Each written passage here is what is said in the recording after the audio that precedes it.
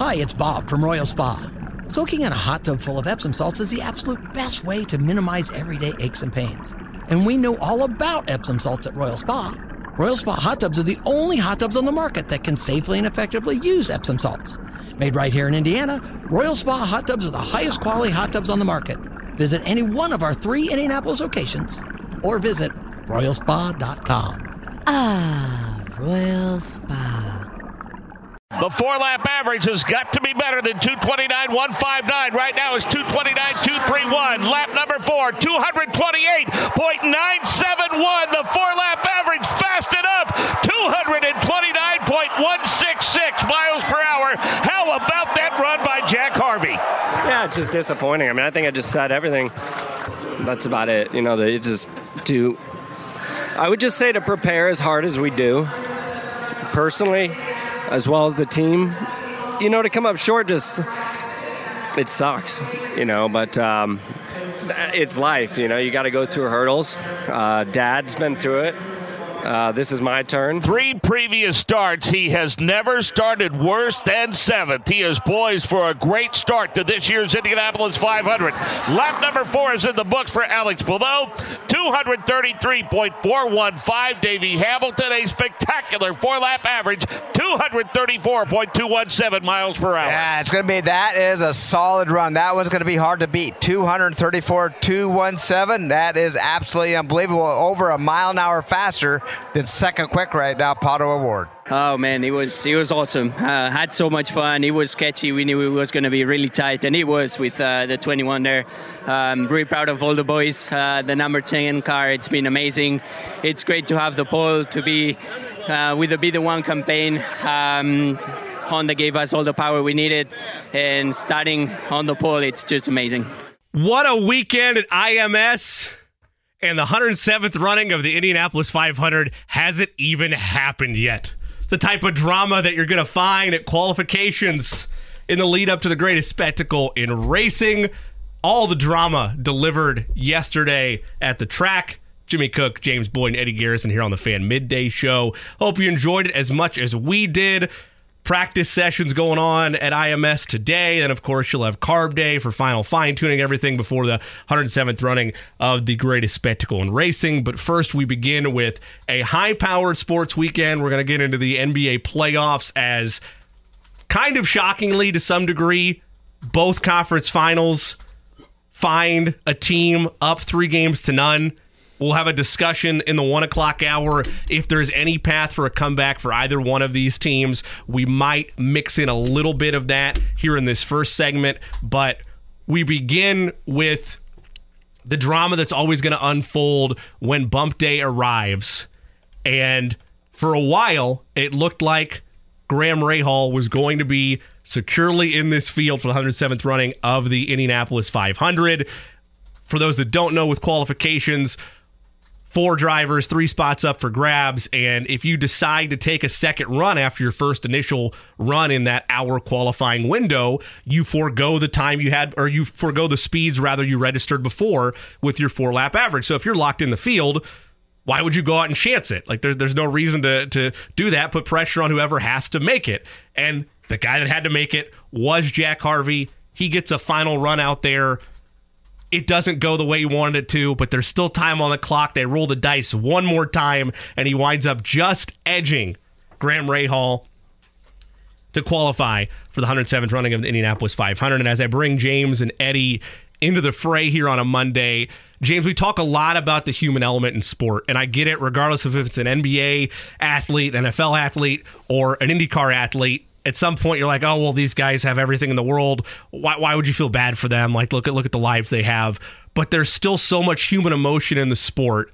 And yesterday, when Graham Rahal was delivering post-qualification session with the media right there on the track, and he starts to break down and leave, and you see then Jack Harvey having his interviews, and he's still very bittersweet about it because he bumps out a teammate. At the end of the day, you just want to qualify, teammate or not, you want to make it, but you still feel bad for your friend and teammate. And Jack Harvey is being consoled by his family. It's a very raw, emotional day within that sport and within this race, because even though IndyCar as a whole has marquee events weekend to weekend, this is the creme de la creme. This is the Super Bowl. And to miss out on it and have to wait for a year, it's gut-wrenching. And that's Graham Rahal's reality today here on a Monday. Yeah, I think it's one of those things where you commend him for the way he stood tall after it. And I think that's one of the things where, as a reporter, as a media member, you have to remember how much it means to these people to do this. We can dismiss the wins and losses because to us, there's always another race or another competition. And quite honestly, we'll flip the page and go on with the next story. But for him, that is his story. And so I thought the way he handled it was very classy. Obviously, it's a unique situation because you want your team to succeed. But I don't even want to use the word selfishly, but just from a personal standpoint, you want to succeed. You want a shot to be in the field. You want a shot to be in the race that, is one of the most famous in the world. So I can understand where he's coming from. And I just don't know how I would have handled that. So I commend him for the way that he did, even though it was extremely hard to sort of face the music when you see the failure, I guess, in real time. And I think that that's what makes being in a field or profession of performance and entertainment so unique. If we mess up in our day-to-day lives or on our jobs, we usually do not have to answer it like that. No facing the music. You know what I mean?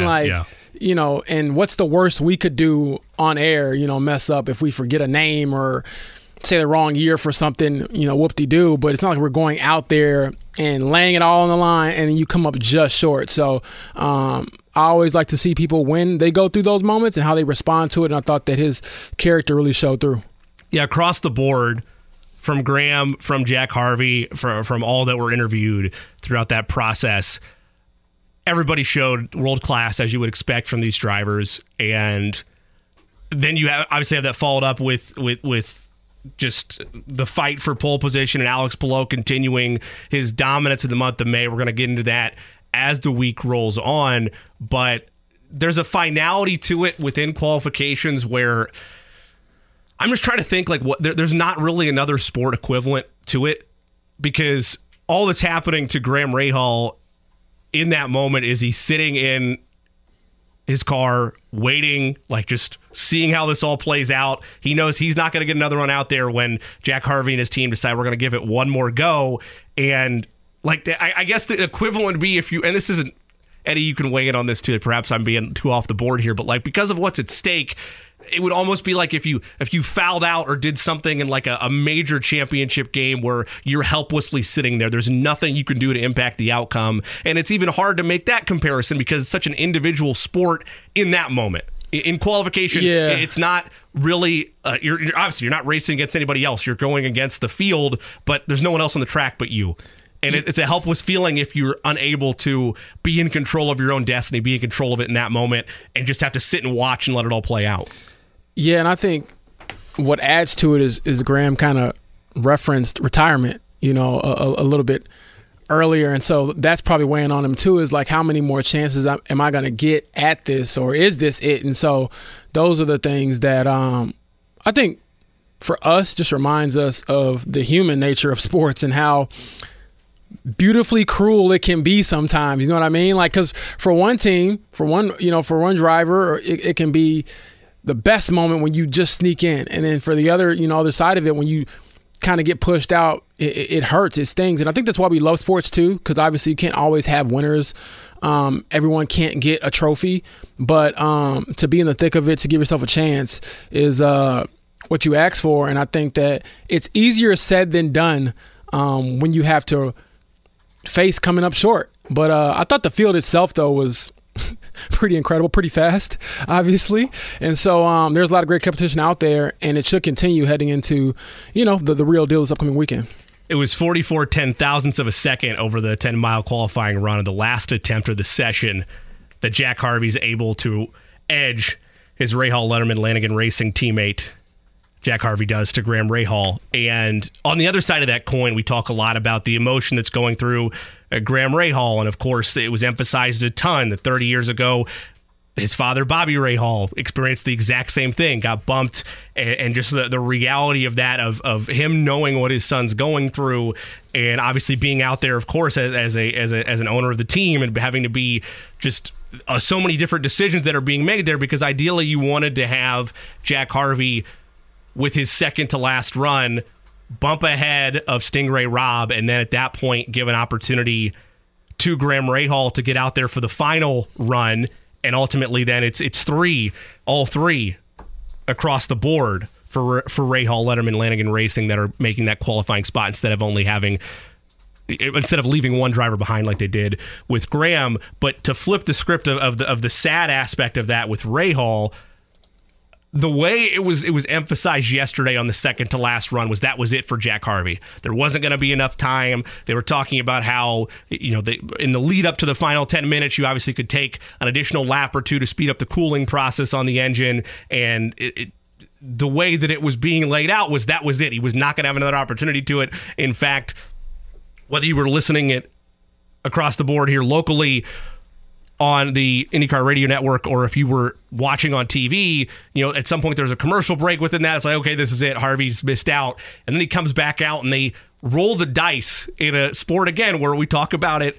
It is defined by milliseconds often, or just fractions of a miles per hour. They're going to go out there and run one more time, and just the emotion on everybody's face, from his team to everybody was surprised that the chance was going to be taken one last time, let alone that as it unfolded, lap 1, lap 2, lap 3, and that final lap, that Harvey might actually do this and qualify for the race. And that's another driver where his future in IndyCar has been speculated over the last couple of years and debated about what's next for him. So I tip the cap in general to Jack Harvey and his team for pushing the envelope one last. You had nothing else to lose. I was going to say, might as well just go for it, give yourself a chance, and it paid off in a tremendous way. And I think, again, that is the duality of sports.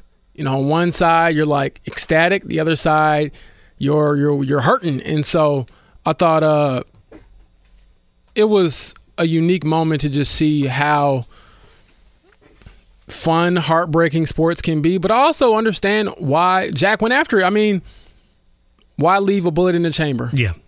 Go after it. The worst. I mean, he was really playing with, I guess, house money, where it's like, I have nothing to lose but everything to gain. On the other side, Graham's like, I can't control my own destiny, so to speak, anymore, because I gave it my best run. And I think this is where you have to kind of look in the mirror and understand, okay, I did everything that I could.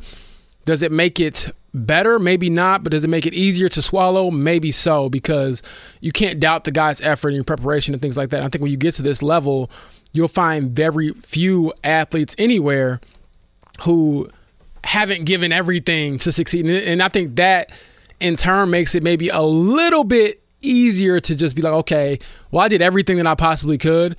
Did I run my best race? Maybe not, but I don't have any regrets about me going out there and giving my effort.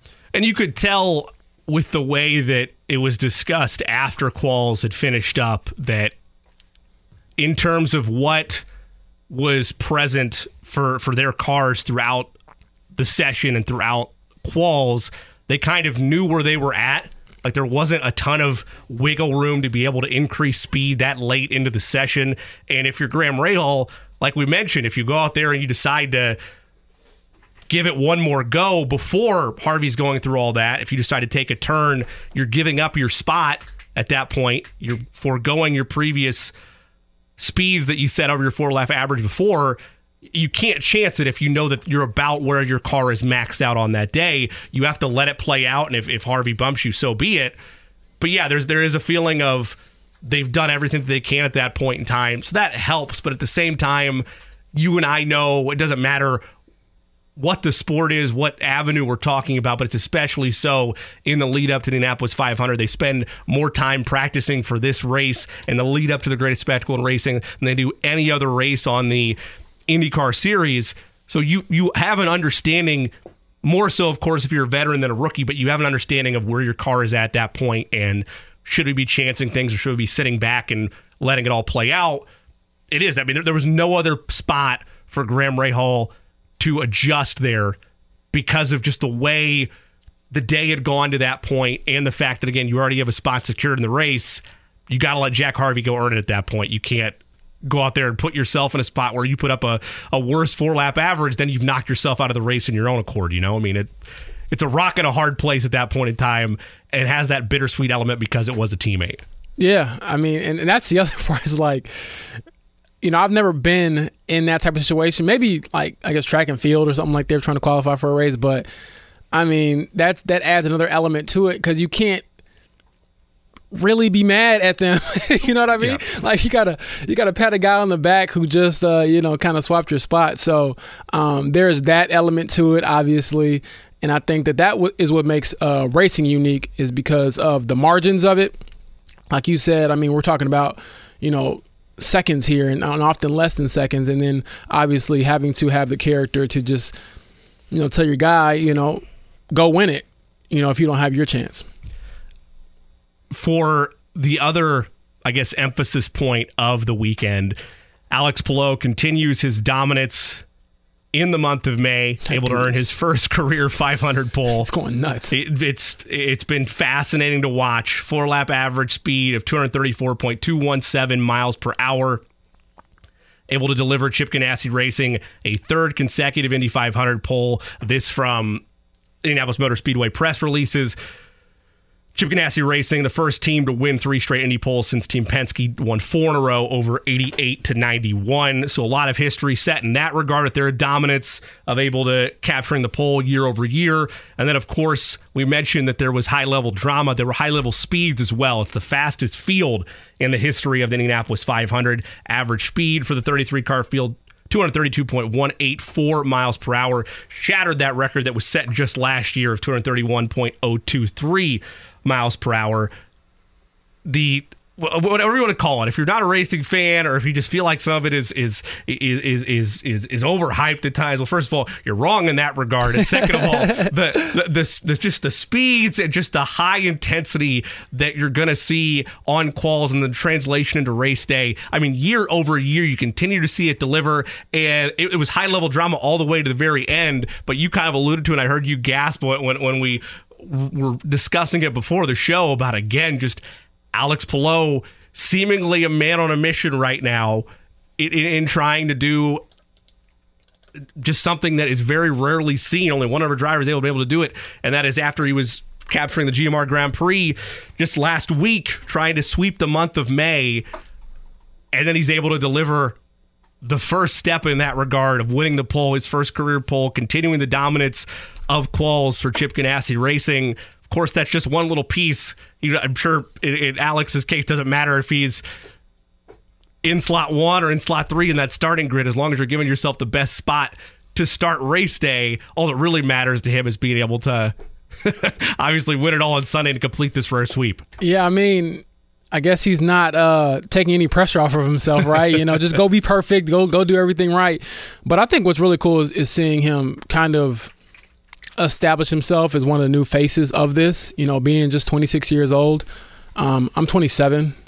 I don't drive cars that fast or that well. So to see a guy who's, been doing it at a very high level, embracing it, and then, hopefully pulling in even the younger crowd just to show them that, if you work hard, you dream big, you can do some cool things. And so we'll see if he can cap it off. But it's also one of the other unique things about this sport is like, if he doesn't, you're going to talk about the winner, obviously, because they deserve, that recognition, greatest race. And so you can't not recognize the winner. But if he doesn't do it, do you look at him and say, you came up short? Like, man, he's been balling. So you put the target on your back. And I think that's one of the most unique things about this is that he's put the target on his back. And if he's able to pull it off, that's pretty spectacular. And if he isn't, how does that motivate him going forward, throughout the season?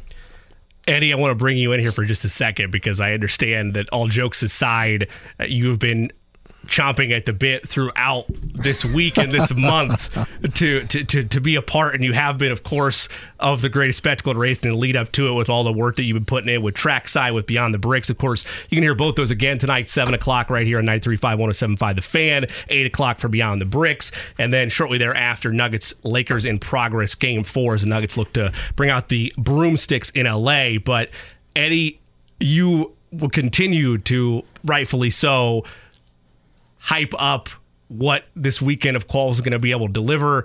Your overall takeaways from it, the drama that was there yesterday, Graham Rahal and the Rahal family, unfortunately repeating history in that regard.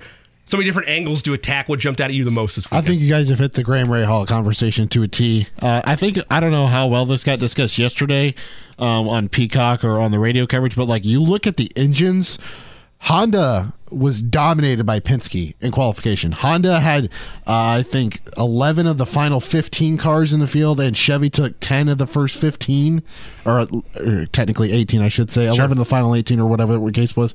But Chevy just straight up dominated Honda when it came to qualifying. And to also imagine traveling 229, almost 230 miles an hour, and saying it wasn't fast enough to get to the field, that's absolutely mind-boggling considering the field numbers of the recent year. But, like, kind of figured Team Chip Ganassi would have a car up front or multiple cars up front. You get the case with Alex Palou, who should be and probably is the odds-on favorite to win the Indianapolis 500 this weekend. But to me, when you look at the other teams that are represented, I think Arrow McLaren SP, I think they have one of the best groupings of drivers to have going up against Chip Ganassi Racing. You've got Alexander Rossi, Pato O'Ward, Tony Kanaan, and Felix Rosenquist. All four of those guys have raced well in terms of lately here at the Indianapolis Motor Speedway for the race. So it'll be interesting to see who I select come Friday when we make those announcements on some wagers to win the greatest spectacle, because I was doing some research last week. Rinus VeeKay, who's starting second, middle row one, he was plus 3,000 last week. And I told Brendan Friday morning, I said, hey, this guy is a guy to circle. He hasn't had speed yet. The boost turns out. Next thing you know, he lays a couple big numbers, and now he's second. The odds are plus 1,200. And then you look at another guy, Santino Ferrucci.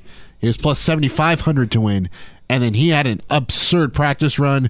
And then, of course, tested well in terms of quals. He's now plus 1,000 to win the race on Sunday. I need to know how Santino Ferrucci always has his hair looking so good. Like, it does not matter how long the helmet's been on. It does not matter. Like, it is just truly a sight to see. They kept panning over to him, and like, he's obviously always full of energy, but they pan over to him throughout the coverage yesterday. All jokes aside, we will be giving out bets. For James, the pressure is especially on, not because, we're the only person I believe in this room genuinely where I would follow into the abyss on a racing bet is Eddie Garrison. Like, Eddie has a proven track record of handicapping this event. So, like, for me and James, we're going to go through it. We're going to give you who we think is going to win. But for James, that clock for you is at 3 o'clock tomorrow. So you really have to take a deep dive and make your prediction, unless you're gonna give us a text to Eddie on Friday for where you're going.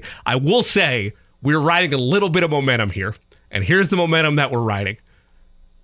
We went to the other side of the racing world. That's right. I'm talking ponies. I'm talking thoroughbred horse racing. I'm talking the Preakness. What did we end the show with?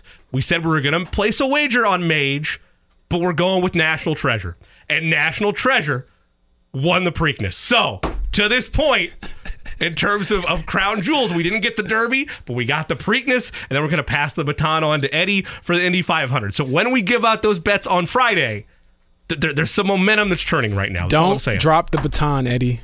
I haven't, and I won't. Just for clarification here, Jimmy says my background. Last 2 years, I've had 3 winners in terms of the 500, and they all finished in the top 5. So, 2, and they've won both times. Okay. Like I said, I'll follow into the abyss. First and second, last 2 years, and then 5th both years. So, I'm usually right there. We're going to have those for you on Friday. We'll have plenty of prognostication in the lead up to the race as well. We're going to have conversation. We won't go through the full list during this segment, but we will have conversation with drivers throughout the week. Chris Denari is going to join us at 1 o'clock, a part of the IndyCar Radio Network. He'll give us his takeaways from just an absolutely incredible qualifying weekend at the Indianapolis Motor Speedway, and we'll get you set up as the week goes on for the 107th running of the Indianapolis 500. Throughout the show today, though, we're also going to take a brief dive into how things went for the Fever. We're going to have that next segment, correct? Yep. going to be talking to my buddy, Crina Mustafa, who covers the W, the NBA. She wears a lot of hats, a lot of things in her bio, but it'll be fun to dive into that. I was actually at Aaliyah Boston's debut. She looked like a number one pick, and so that's an exciting time for that franchise in the city. We'll go through that. We'll potentially maybe put her on the spot in terms of these 3-0 series of the NBA side of things, and if there's a pathway to come back anywhere. For some reason, and it might have been a glitch, but I saw it last night, there's like there's 60 or 71% chance by one of ESPN's ranking systems for the Celtics to still come back and win this series. Again, I don't know if that's been updated or not, but I'd seen that on Twitter last night, and then that was after it was a 3-0 series lead for Miami. So we'll talk about that. Maybe if there is a path either way for any of these teams. Isn't. James kind of already given the cat out of the bag. No, there probably isn't, but is there a path if we were to try to navigate through? No, there still isn't. Okay, that's fine. That's the way things go. Jimmy Butler is Jimmy Butler. We understand that. The Lakers appear to be dead to rights. It is a long list of names being scratched off a notepad for Nikola Jokic. And the Nuggets look like a fine-tuned machine, and it appears to be a collision course with the Heat and the Nuggets for the Larry O'Brien Trophy. But it's not there yet. They still got to close things out. So we'll dive into that. We'll go over a little bit as well with the Fever getting their season started when we return here on the Fan Midday Show. 93.5 and 107.5 The Fan. Life is so much more than a diagnosis. It's about sharing time with those you love, hanging with friends who lift you up, and experiencing all those moments that bring you joy. All hits, no skips. Learn more about Kisqali Ribociclib 200 milligrams at KISQALI.com and talk to your doctor to see if Kisqali is right for you. So long live singing to the oldies, jamming out to something new, and everything in between. Back here in the DriveHubler.com studio, I'm James Boyd with Jimmy Cooks and Eddie Garrison. This is 107.5, 93.5 The Fan. We have my friend Crina Mustafa on the phone. I'm sorry. It's I always got to say your name like twice to make sure I'm right. But she's aware of many hats, covers the NBA for Enjoy Basketball, and among other things, covers the W, just does a lot of things that I think are really cool. And Crina, for you, what was your first impression of Aaliyah Boston? I was there. I saw the flashes of what she could become, and obviously she's a big get here in Indy. Yeah, absolutely. First of all, thanks for having me on, James. And also, I think, they were double teaming her, and then they were also triple teaming her at some point in her debut, which I thought was very funny to see. Obviously, we know Aaliyah is very familiar with contact from playing in college and all that. But she kind of got a taste of that in the W now, and I thought she handled it very well. I mean, she had 15 points in both of their weekend. Even against the Liberty, she blew past Jonquel Jones several times. I thought she did really well for her debut in the W. I'm really excited for her to lead this Indiana team. I know they lost both times, but they were pretty close against the Connecticut Sun in their first game. So I think it was a lot of positives from Aaliyah's debut weekend. Crina, how helpful or beneficial as Aaliyah starts to get her sea legs, so to speak, within the WNBA, will her past experience of being able to have run with Team USA and be playing against some of these high-level stars within the WNBA before she was a part of the league benefit her in the long run? Because that was one of the biggest things as I was seeing her come up is being able to hold your own, not just against international prospects, but also those on Team USA within those scrimmages in the lead up to, say, the FIBA World Cup last year. Absolutely. I mean, it prepares you for the types of talent and size that you're going to be going up against in the WNBA. I think those experiences, I've heard a lot of rookies speak very highly about their experiences with the teams and stuff before they even enter the league. And so it's very obvious that that's going to have an impact on the way that you're comfortable against playing. It was really hard for Aaliyah to just start off against Alyssa Thomas as in her first game. That to me seems so unfair as a welcome to the league moment in your first game. But honestly, all of these experiences leading up to that, I thought prepared her really well, and she wasn't afraid of the moment. And I thought that really shines through. So for listeners who don't know who Alyssa Thomas is or don't know much about her, she is like the bully of the WNBA. And so, I mean, I watched a couple plays where Aaliyah's trying to back her down. She's just not moving, just a stone wall. And so that was an exciting matchup to see. But just looking big picture at the team, how important do you think it is for them to, I guess, find some continuity and find some type of identity after kind of flailing the last few years? And I would imagine a big part of that identity starts not only with Aaliyah, but with Kelsey Mitchell, who to me is an all-star caliber player and just hasn't been giving maybe the best opportunity to display that to the masses. Yeah, I mean, I think I was like a bit higher on Indiana going into the season than most people were. Not a great start for them to lose their first 2 games, but like I said before, like they did keep it pretty close against Connecticut, and I think we saw flashes of like what they could be. Kelsey Mitchell, like honestly, like I think she needs some more time to get her buckets. Like she was leading scoring last season. She's able to generate looks for herself while also attracting attention when the ball is in her hand. Like, you know, she's going to create plays. She's always looking around for her teammates. I think she's like the heart and soul of this team. And as much as like now the attention is on like Aaliyah Boston, on Melissa Smith, like all these young players that have come in the last couple of years, Kelsey Mitchell is still the Indiana Fever. She's still the vet on this team. And so honestly, like it's just going to take some time for them to keep gelling together. And it's still a young and exciting team for the Fever. So, Crina, I think one of the things that stood out from yesterday's game was the fact that they're going up against one of these new quote-unquote super teams. The Liberty didn't look all that super in their season opener, but my goodness, did they look good yesterday. What are your thoughts on them, the Aces, and just the star power of this league and seeing some of this star power team up? Yeah, it was very interesting because you saw Aces, Liberty, and then you also saw like the second tier of like Mystic Sun kind of go off this weekend. And I think the Aces definitely stood out like out of everybody else. Just the way that they completely pummeled the Storm. They had like 6 players in double figures. But I think honestly, like the Liberty, yeah, they were able to get pretty much whatever they wanted against Indiana yesterday. And I think that's going to come with more time as they like gel together and they're able to play together more. But I think like the key to the super teams being successful is going to be being healthy and being able to play with each other and get a lot of reps in. But I think like a team like the Washington Mystics or the Connecticut Sun, who have proven to have like a core that are familiar with each other, like don't forget about them, because they're going to be able to do some damage as well if they continue to gel together and build on the experience that they had before, because the Mystics looked very, very good this weekend. And then also adding in like Shakira Austin's performance as well. Like she's going to be so good for them this year in her second year.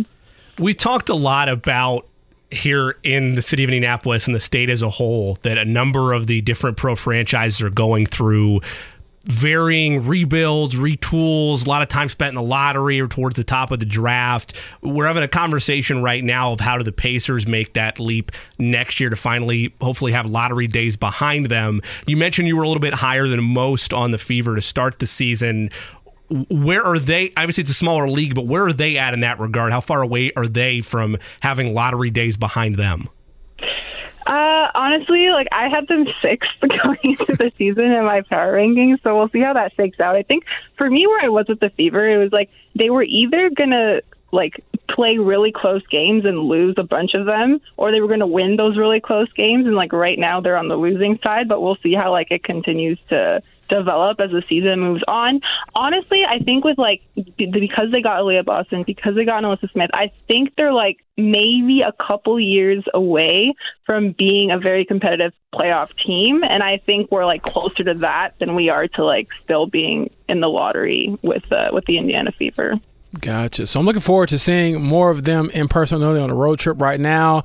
They're going to be back at home, I believe, first week of June against the Aces. So we'll see one of those super teams up close. Crina, I'll tell you all about it and how it went, and I'm sure you'll be watching. But to pivot to the NBA, which you're also familiar with, what are your thoughts on what's happened with the Heat? I mean, I can see why the Lakers are down against Denver. They're a number 1 seed. You know, it's hard to beat a number 1 seed. Nikola Jokic, 2-time MVP.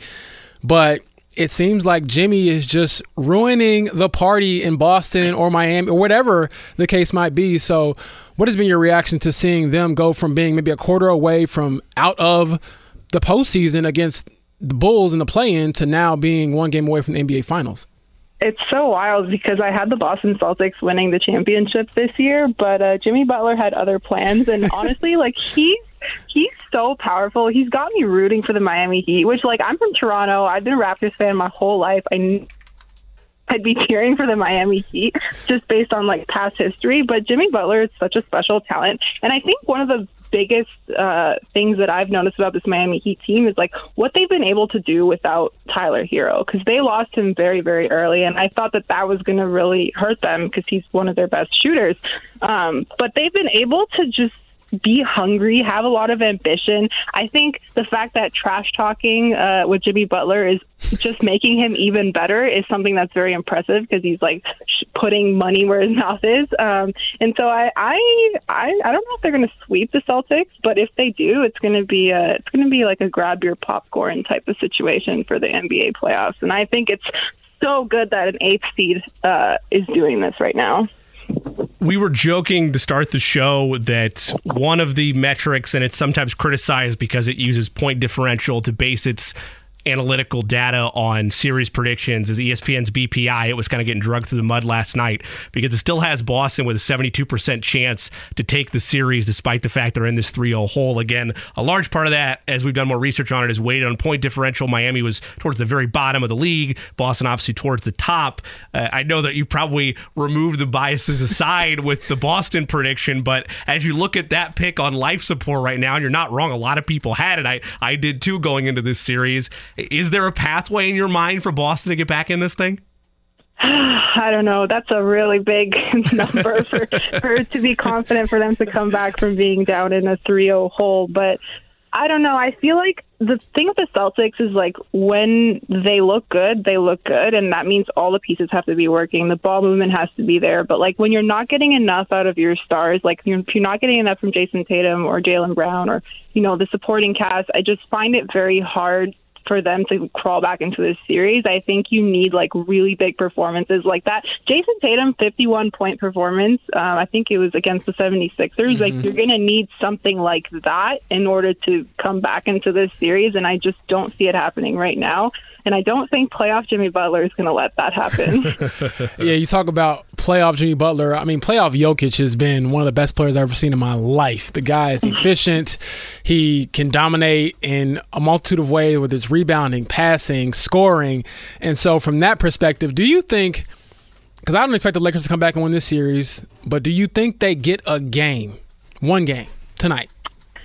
See, I think they can. I hope they do. I thought they could do it until now, honestly, but now they find themselves also down 3-0. So we'll see. It's a little bit hard with the confidence level when you're like going into like a game where you don't want to get swept, but also like even if you do get a game and you still end up losing, like is that much better? Who knows? But yeah, it's really hard. Jokic is like, he's playing really great basketball when it matters because obviously like the whole MVP discourse between him and Joel Embiid towards the end of the season where Embiid was having a better season, but now Jokic is the one that's still in the playoffs. He's playing a lot better.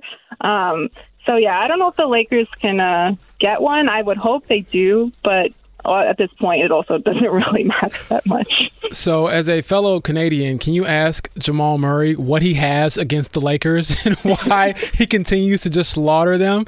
And jokes aside, what has it been like seeing him finally be healthy and have a shot to help them do something they haven't done in franchise history, which is, one, get to the NBA Finals and then win the NBA Finals?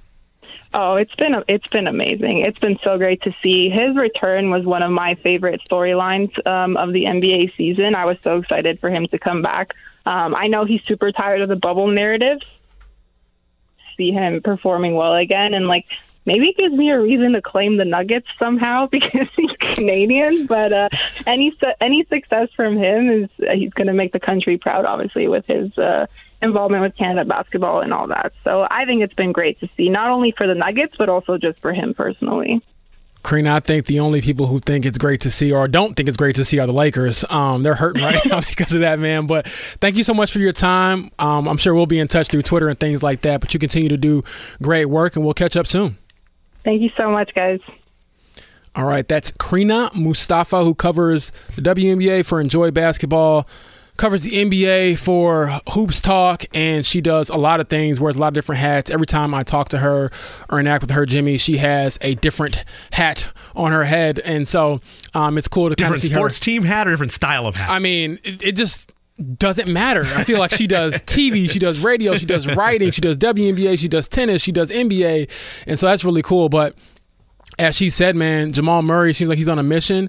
And maybe that's one of the lost stories of this postseason, that because we've given so much attention to the top dogs, the big names. What have been your thoughts on seeing Jamal Murray really ascend, I think, into being a true, I don't want to say he hasn't been a star, but just a guy who's proven that he can be the best player in certain moments to help you win a championship? People can say whatever they want about the bubble, and they still will, and that's fine.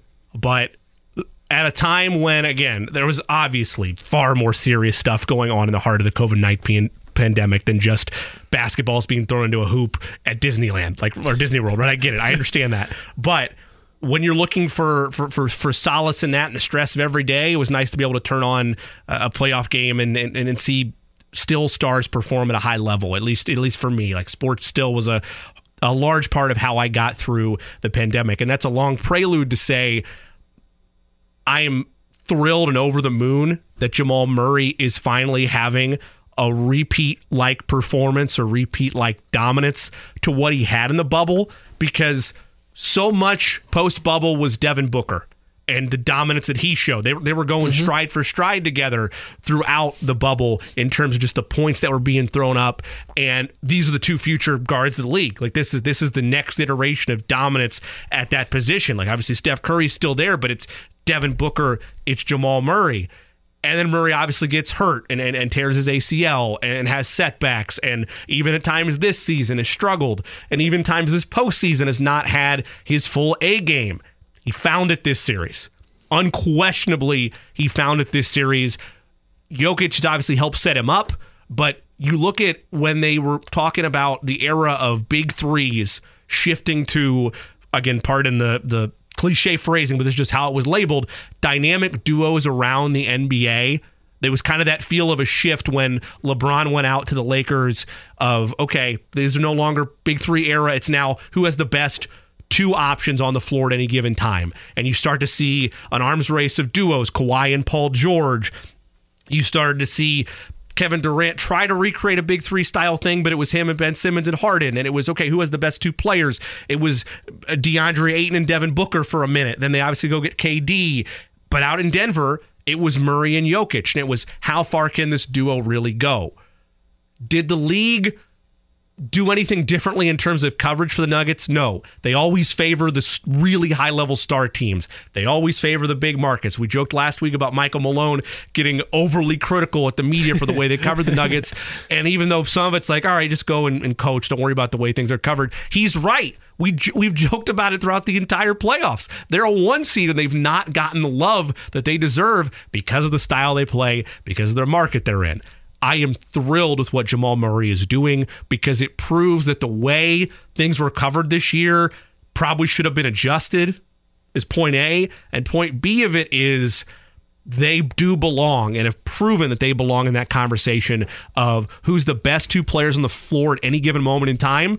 It's hard to argue right now in the NBA it's not Jamal Murray and Nikola Jokic. Yeah, and I think one of the things that I've just enjoyed as a fan of the game with Jamal Murray is the heater he gets on. When he gets hot, it is one of the best things to see in sports, because it's like one goes in, two goes in, and he's just like a flamethrower for the rest of the game. And so maybe that'll be a key for the Lakers tonight, is to make sure that he doesn't get off to a scorching hot start, because if he sees one or two go in, it often means that 3, 4, 5, and 6 are going in, and then you're down by 10 or 12 to start the game. And so we'll see how that goes tonight, but I just wouldn't bet against that guy right now. He looks fantastic. We'll dabble a little bit more into that when we come back. Plus, top of the hour, Chris Denari going to join us. We'll get his thoughts on the lead up to the 107th running of the Indianapolis 500. Also, so many storylines at the PGA Championship. Will Haskett going to join us, and we'll dive back into the NBA playoff huddle at the top of the 2 o'clock hour with Kyle Irving. Kyle Irving is going to join us. He'll take us through what he's thought to this point of the 3-0 leads in both the Eastern and Western Conference Finals here on the Fan Midday Show. Life is so much more than a diagnosis. It's about sharing time with those you love, hanging with friends who lift you up, and experiencing all those moments that bring you joy. All hits, no skips. Learn more about Kisqali Ribociclib 200 milligrams at KISQALI.com and talk to your doctor to see if Kisqali is right for you. So long live singing to the oldies, jamming out to something new, and everything in between. Alex Palou takes the pole in the fastest field for the Indy 500 in the history of that great event. Jack Harvey, last one in. Graham Rahal, the one on the outside looking in as the dust settled yesterday during qualifications. We're going to expand on that a little bit with Chris Denari of the Pacers radio network and of the IndyCar radio network, even though we'll clarify this as well when we have Chris. He was not out there on assignment yesterday. He will, of course, be a part of the greatest spectacle in racing this weekend, but we'll get his takeaways from the field being set and just, again, what was a chaotic day yesterday. Then, of course, we'll mix in some Pacers there as well. James, we only have a couple minutes here, so this will be a larger conversation that you and I will revisit around 1:30 or so, or a little bit after that as the show unfolds. But NFL starting to come down a little bit harder or reevaluate how they handle players and gambling is the big story today across the NFL. I know there's not a ton of time to fully have a debate about this or a conversation about it right now, but this isn't really a surprise that further safeguards are going to have to be put up when you've opened Pandora's box, even though I like having gambling in the day-to-day for us sports fans. Not a surprise that the NFL is continuing to have put up more safeguards or at least look into it. Yeah, sorry. I think it's unique for them because they've partnered with so many betting outlets to the point where it's nonstop. You see it everywhere.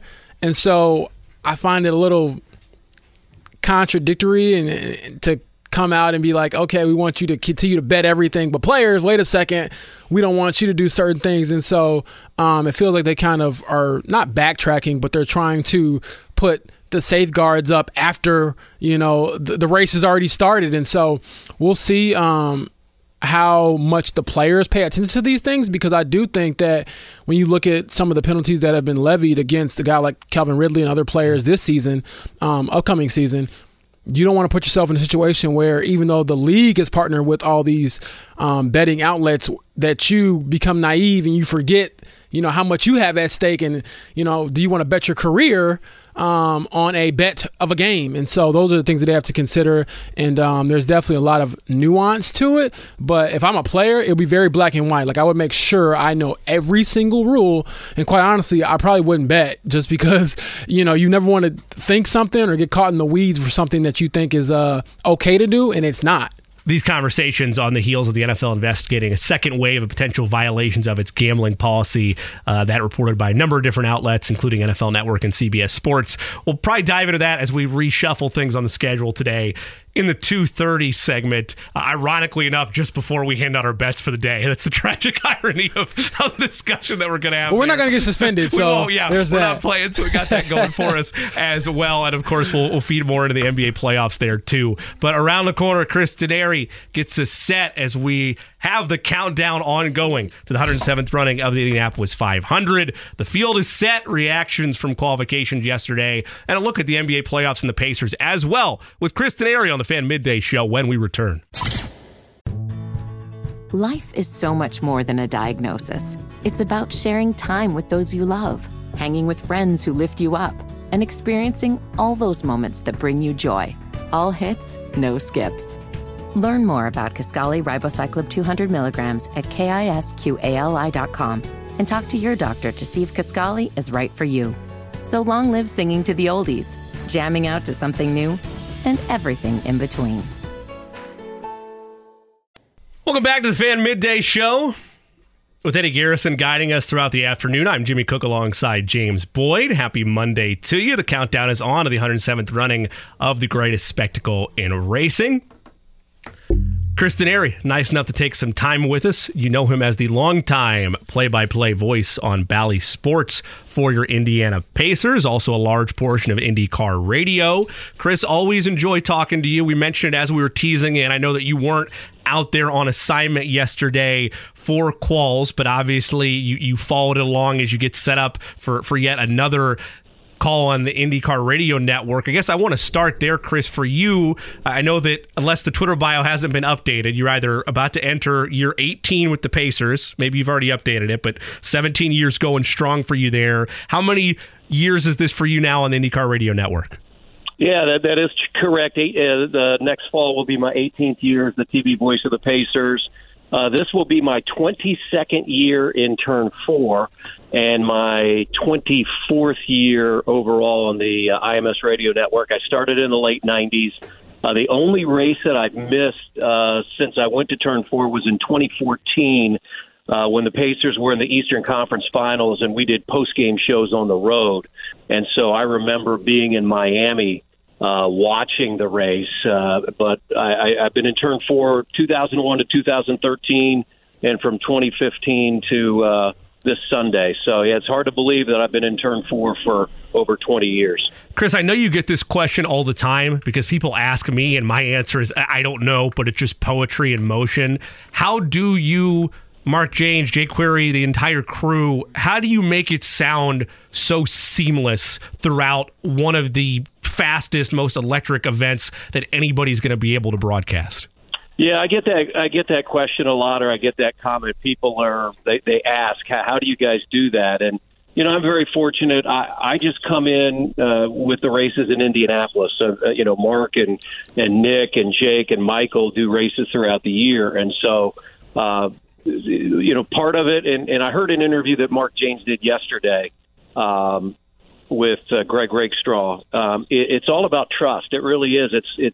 It's like being a member of a team, and you've got to trust your teammates. And so you really have to listen to what your teammate is saying. And so when the lap starts, when the race starts, I'm listening to Nick, and he's got the call, and then he throws it to Michael.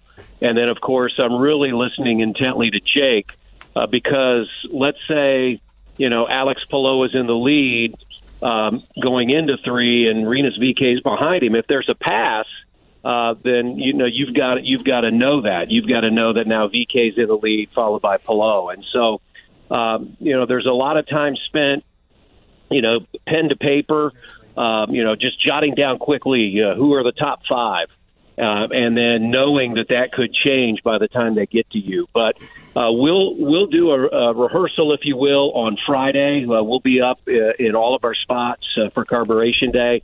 And for me, that's really important. I mean, I've been studying the cars, been watching the cars, doing all those kinds of things. You really can't see the number of the cars. You got to really hone in on colors and those types of things. So it's something I look forward to every year. I mean, there are people throughout the country, Monday or Tuesday, I'll have text messages, emails from other NBA folk, from friends of mine, college friends, high school friends that maybe don't even live in Indianapolis, but their tradition is listening to the Indianapolis 500 on radio. So looking forward to it this Sunday.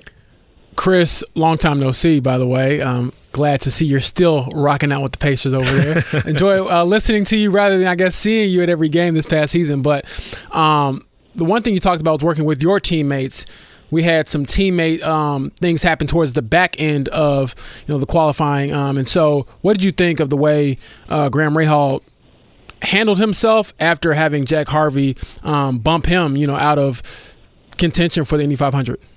I mean, 100% class. I mean, just the way that Graham handled that. I mean, you're driving for your dad, and your name is on the team, and you're not going to be in the biggest race in the world. It had to be gut-wrenching, but the way he handled it, the way he answered all the questions, the emotion that he showed, I mean, you can't help but as he moves on in his career, root for the guy.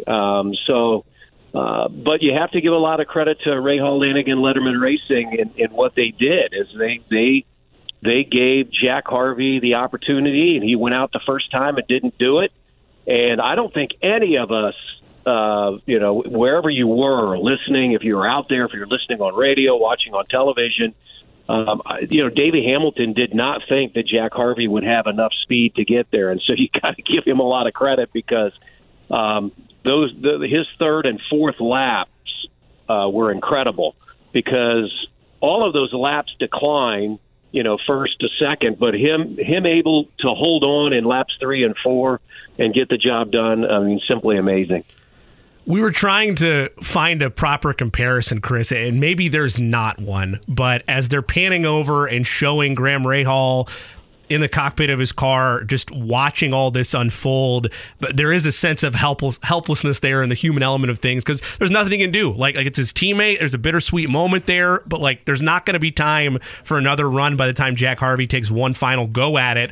And that was shocking to me enough because, like you mentioned, the way they put it on display after his second to last run made it seem like he wasn't going to have enough time and getting the engine cooled down and ready to go for the second or the final run that he got. When you're looking at sports and all the great events you've covered, is there anything close to it in terms of what's going through both the minds of Graham Rahal, of Bobby Rahal, and the entire racing team, and of Jack Harvey in a moment like Bump Day?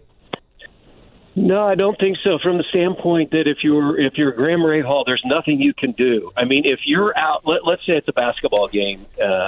James covered the Pacers for the Star for a number of years, and now with the Athletic and the Colts. But think about a last-second shot or a Hail Mary touchdown pass. The other team is out there defending or trying to stop that team, and so they have some skin in the game, right? Graham Rahal had no opportunity. He just had to sit there like everybody else and watch. I mean, he didn't have the luxury of being out on the track able to do anything. So I don't know if there is anything like that. The only thing that I could say would be like a golf tournament. Okay, the player is coming down the 18th hole. Somebody's already in the clubhouse and either has the lead or is tied, and just has to watch, his or her fellow competitor do something on the 18th hole. That's about the only thing I could compare it to, because it seems like in any other competition, the other team that's trying to score, the other team is trying to defend, and they have a chance to make a stop. So yeah, just I don't know if we've ever seen any. We've seen it before, and that's the great thing about bumping. And even though there was only a field of 34 fighting for 33 spots, it still gave yesterday something that we have not seen in a while. So, Chris, you talked about being at the mercy of another person, another event, pivoting to the Pacers. 3 of the first 4 lotto numbers were to win the thing, and then you're at the mercy of the ping pong balls and maybe not having to bounce the right way. What was your reaction to that, maybe coming so close to having that, very coveted number 1 pick, but also realizing that in all seriousness, they didn't drop, which is a good thing, and they're in position to add another young piece to this core? Yeah, I think, the good news is they didn't drop. They're number 7. And the fact that their second-round draft pick is 32 and didn't drop to 50, that's a positive. I was emceeing an event that night for the Pacers, and, all the fans were there, and, all of a sudden, 14, 13, 12, they went down, and you're thinking, hey, maybe there's a chance here. Mm-hmm. But I think we all knew the percentages did not weigh in the Pacers' favor. But I think they have, as Kevin Pritchard has said, I use this word after he's used the word. The Pacers have a lot of optionality, right? They go into this draft with 3 first-round draft picks, the second pick of the second round, and another pick in the 50s. I think it's a pretty deep draft. I mean, clearly Wembayama and Scoot Henderson, at the top. There's a drop off between 3 and 10, but I think you can get a pretty good player at 7. I think Kevin Pritchard and Chad Buchanan have said, look, we don't anticipate bringing 5 rookies onto this roster. They only have 3 open roster spots, 3 free agents in George Hill, James Johnson, and O'Shea Brissett. I think they have an opportunity to use those draft picks for trades. I've said this. I think Tyrese Halliburton is a wonderful leader, and I think he is somebody that not just his teammates with the Pacers want to play with. I think there are players across the league that would want to play with Tyrese. So I think the Pacers are in a good position. I think they can be flexible. I think there are a number of teams that don't have first-round picks that are looking to get into the draft. So I think the Pacers have a lot of really good options, and I'm sure that if you were fortunate enough to get into the Ascension St. Vincent Center and look at their whiteboard, it probably has about 10 to 12 or 15 different scenarios with what they could do, and I think they're excited about that. That was going to be my next question. You touched on it a little bit there, but how much do you think Tyrese Halliburton could change the landscape of this team, not only because of the way he plays, but the way he uplifts others? And we've seen Miles Turner have a career year this past season because of Tyrese just finding ways to put him in situations to succeed. And how much do you think that'll entice other players to say, hey, if I just go over here and I run the floor, I'll get 8 points a night playing with this guy? Oh, no question. I mean, give a lot of credit to the coaching staff, Rick Carlisle and his staff, and Tyrese. They unlocked Miles Turner. There's no question about that, and put him in great positions to be successful. His offensive numbers were the best that we have seen in his 8 years. And so I agree with that. I think Tyrese is a more than willing passer. He senses that if he needs to take over offensively, he can, but he will also work on getting his teammates the best shots possible. So I think when you have somebody like that, he's only 22 years old. He's going into his 4th year, so his final year of his rookie contract. I mean, he's going to be a Pacer for a long time, and I think that bodes well for the franchise. Chris, when you look at the areas of need for the Pacers and you look at the treasure trove of first-round picks that they have just in this year's draft, and obviously you mentioned picking 32 in the second round, you can tell within the organization they feel like they're close to turning a corner, that they want to be, ideally like any team that's in the lottery, out of it next year. They want to be vying for a play-in spot or vying for a playoff spot. When you look at the strides they made this year and the options available to them, the optionality, like you mentioned, that Kevin Pritchard said with this coming draft and the rest of this offseason, how critical, how monumental is this specific offseason for the Pacers franchise with where they want to go with this core? Well, I think it's very important. They made a lot of progress this year. I mean, some people would say, okay, they only won 35 games, but it was 10 more than last year. And they did it. Look back at the first half of the year. They were 23-18 at the halfway point. And I remember going to New York, and this was going to be a huge game at Madison Square Garden because it was a Knicks team that was, I think they had 21 or 22 wins. And then Tyrese Halliburton gets hurt, and he misses the next 10 games, and the Pacers go 1-9, and that pretty much sort of sealed the deal, in the Pacers season as far as making even the play-in or the playoffs because they're a little bit in a scramble mode. So this is a franchise that wants to get back to where they feel they belong, and if you look over, even though they've not been in the playoffs the last 3 or so years and have not won a playoff series since 2014, I mean, look back since 2000, the last 25 years, they're in the top 5 or 6 or 7 as far as teams that have made the most conference finals appearances, and that number would be a little bit higher in the East. I think it's Boston, Miami, and I think the Pacers are right there. And so they really feel like they have the pieces in place to have the core and the base, and now you got to keep adding to that. And,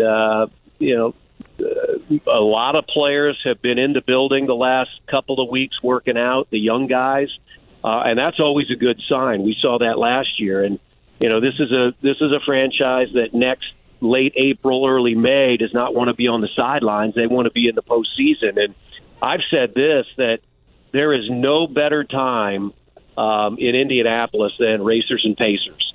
I mean, I look back I look back at 2012, 13, and 14 recently. I mean, you can go farther back into the 90s and the early 2000s with Reggie, but I just want to go back to when I was doing games.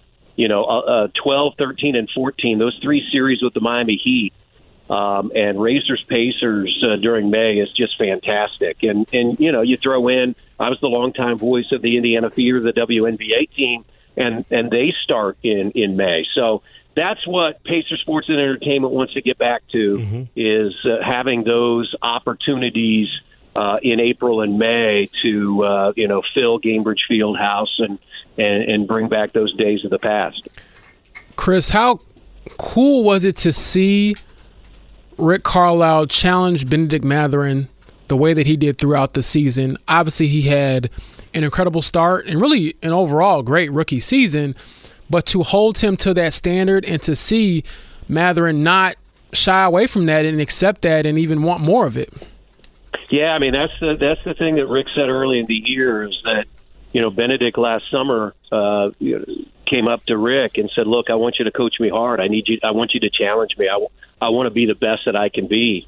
And they did that throughout the year. I mean, there were a few times, probably I'm going to say in the game 60 to 70, where they sat him down a few times because they didn't feel like he was doing what Benedict wanted to do or what the coaching staff, and it didn't affect him from the standpoint that he sulked or he moped. Nope, he just went out and worked harder. And I thought he had a really, really good year. I mean, he was first-team All-Rookie, averaged better than 16 points per game. I mean, this is a young man that has a chance to be really, really special.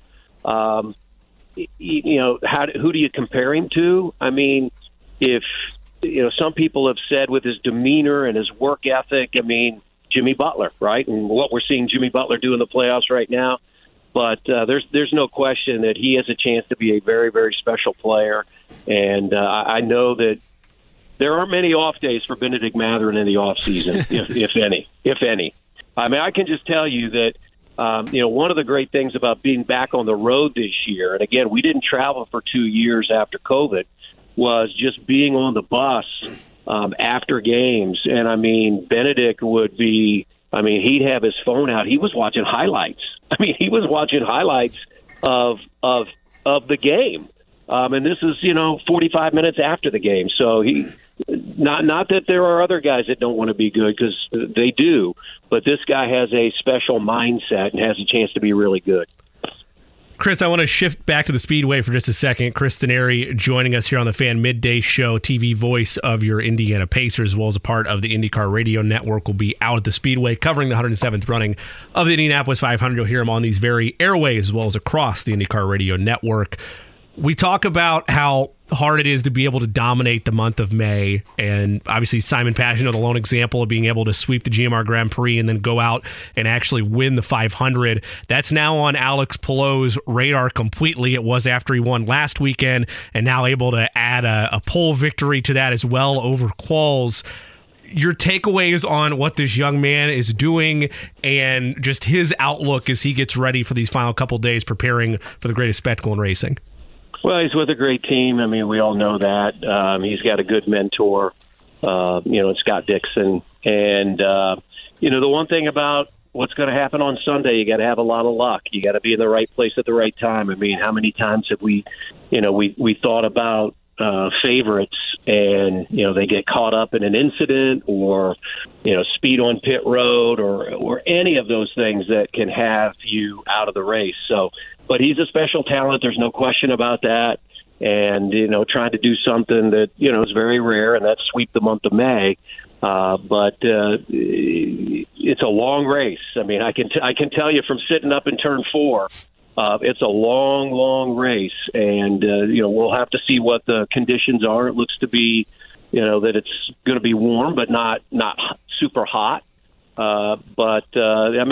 a special talent. There's no question. And, Will Power said this the other day in an interview on the IMS radio, that he thinks it's as deep a field as we've ever seen at the Indianapolis 500. I mean, there are so many talented drivers, so many young drivers that are up and coming. So Palou is definitely one of those.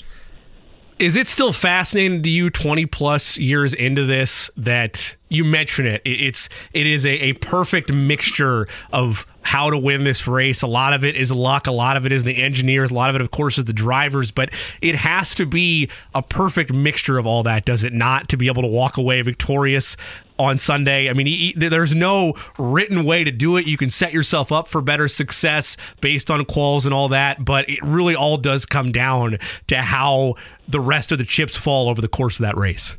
Yeah, I mean, if you have a bad pit stop, I mean, if you stall in the pits, if they struggle getting a tire on. I mean, there are just so many things that go into the opportunity to win, a 500-mile race. I mean, if this was a sprint, and it was a 10-lap or a 20-lap feature, it'd be maybe a little bit easier to call, but it's not, and that's what makes it so cool. I mean, for me, what I enjoy is just every bit of the day. Being out there in turn 4. Fortunately, we now have we've had a big screen out there for a number of years. But, just to be out there amongst all the people, so many of the fans that sit in front of me have been there for the 20 years that I've been there. So it's almost like, you show up and there's some of the people that you recognize year after year after year. So, I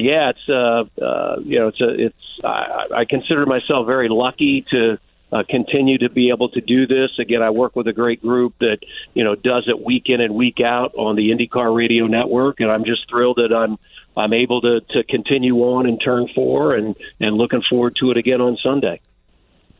Last one from me, Chris. What has it been like to see the sport grow and get to a place now where, this is the fastest 33-car field that you all have had? And I mean, what has that been like to just see it evolve, change, shift, and now be in a space where you're like, man, what might have, been good enough 4 or 5 years ago isn't really what's good enough now?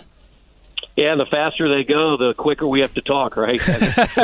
we only have, maybe 5 to 10 seconds to say what we see. So, as the cars go faster, it makes it probably more incredibly difficult for us because you have less time to get your thoughts out. And as I've said, of the 200 laps, we won't call every lap, but I'm going to say we're going to do 75 to 80% of them because at some point Mark Jaynes will go down to the pits or he and Davey Hamilton will talk. And what I've always said is you really have to be on your A game. Yeah, you may make a mistake here or there, but you better make a mistake on lap 41. You better not make a mistake on lap 198 or 199 or 200. So, but I like it. I mean, it's just like an athlete has to deal with the pressure of the moment. I feel like we as broadcasters have to deal with the pressure of the moment.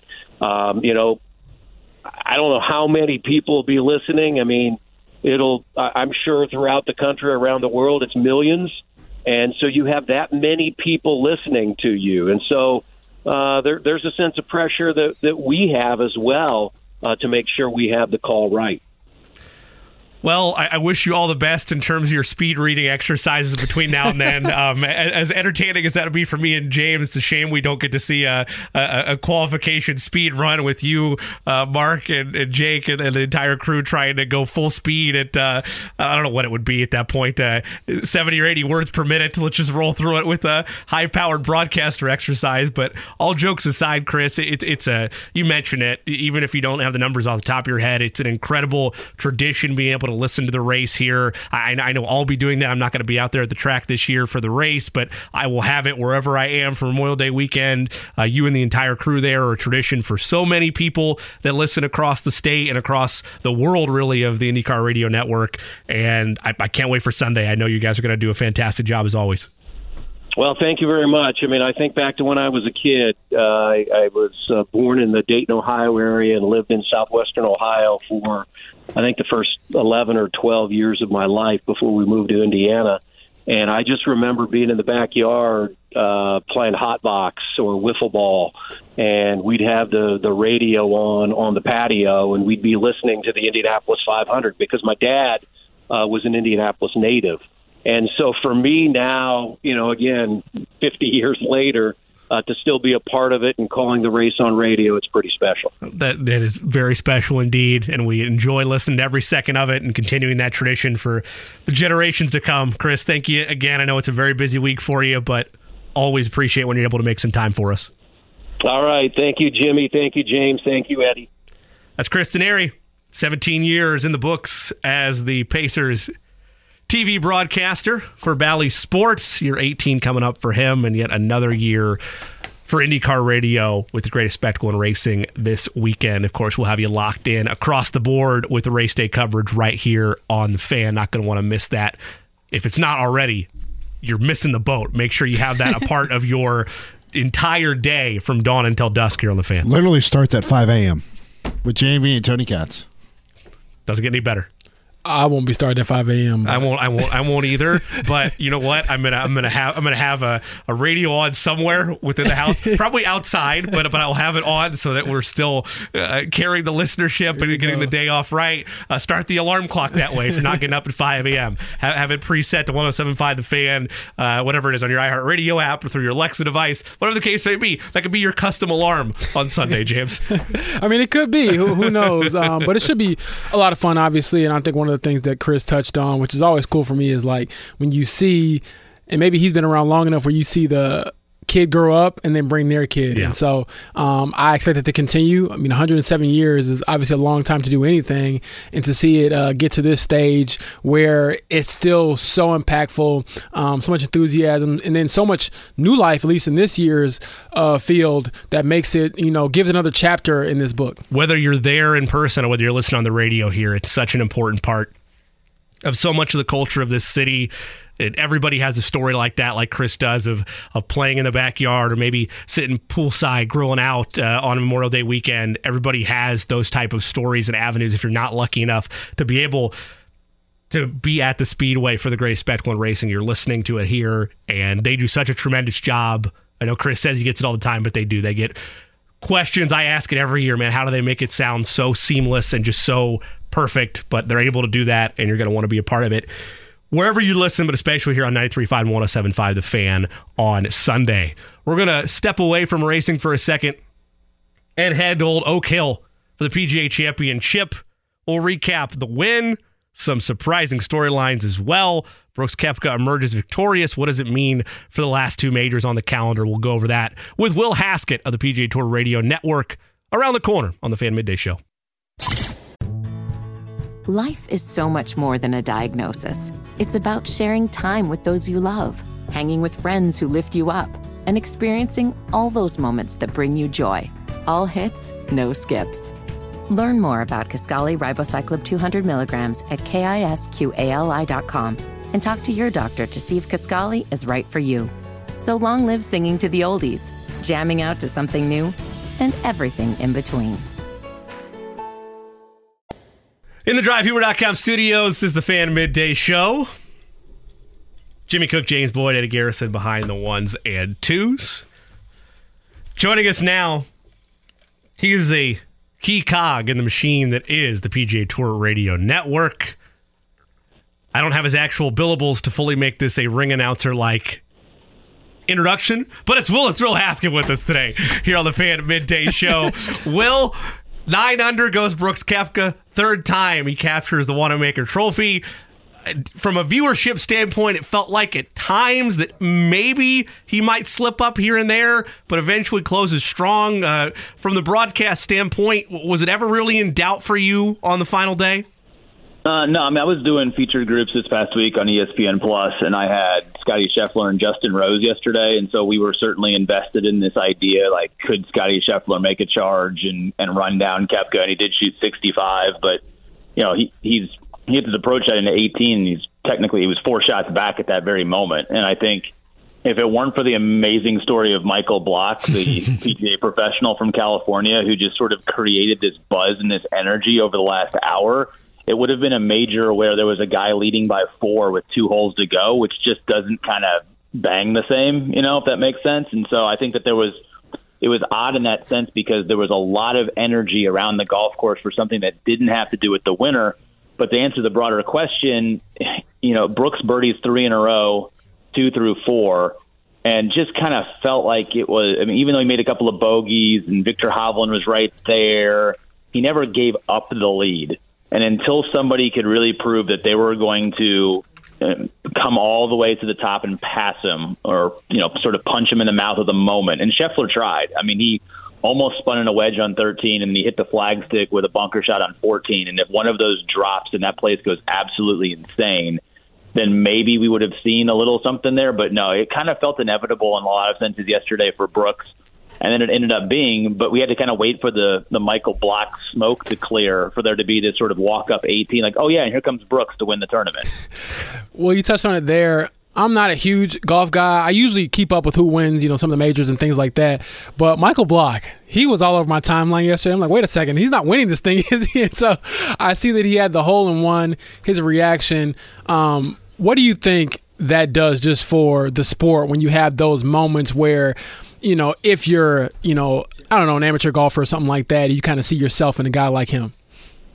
Yeah, he's a professional. He's won 45 professional tournaments in the Southern California section. So it's no different than, the head pro at the Brickyard or, the head pro at Crooked Stick, being able to compete in this tournament. They're really, really stinking good golfers. And Michael Block's been a really good professional golfer. He's made 5 PGA championships and qualified for 2 U.S. Opens. So this was his 7th major that he had played in by going through the various qualification channels. I think within the industry and within the business, and someone who was a club professional for 2 years out of college here in Indianapolis, I think many of us sort of know what those guys are capable of and the best players do. It's just that they also have day jobs, doing lessons and, regripping clubs and running junior camps and all the things that sort of endear them to sort of this everyman type of thing. And so I think that the story was more, let's shine a light on these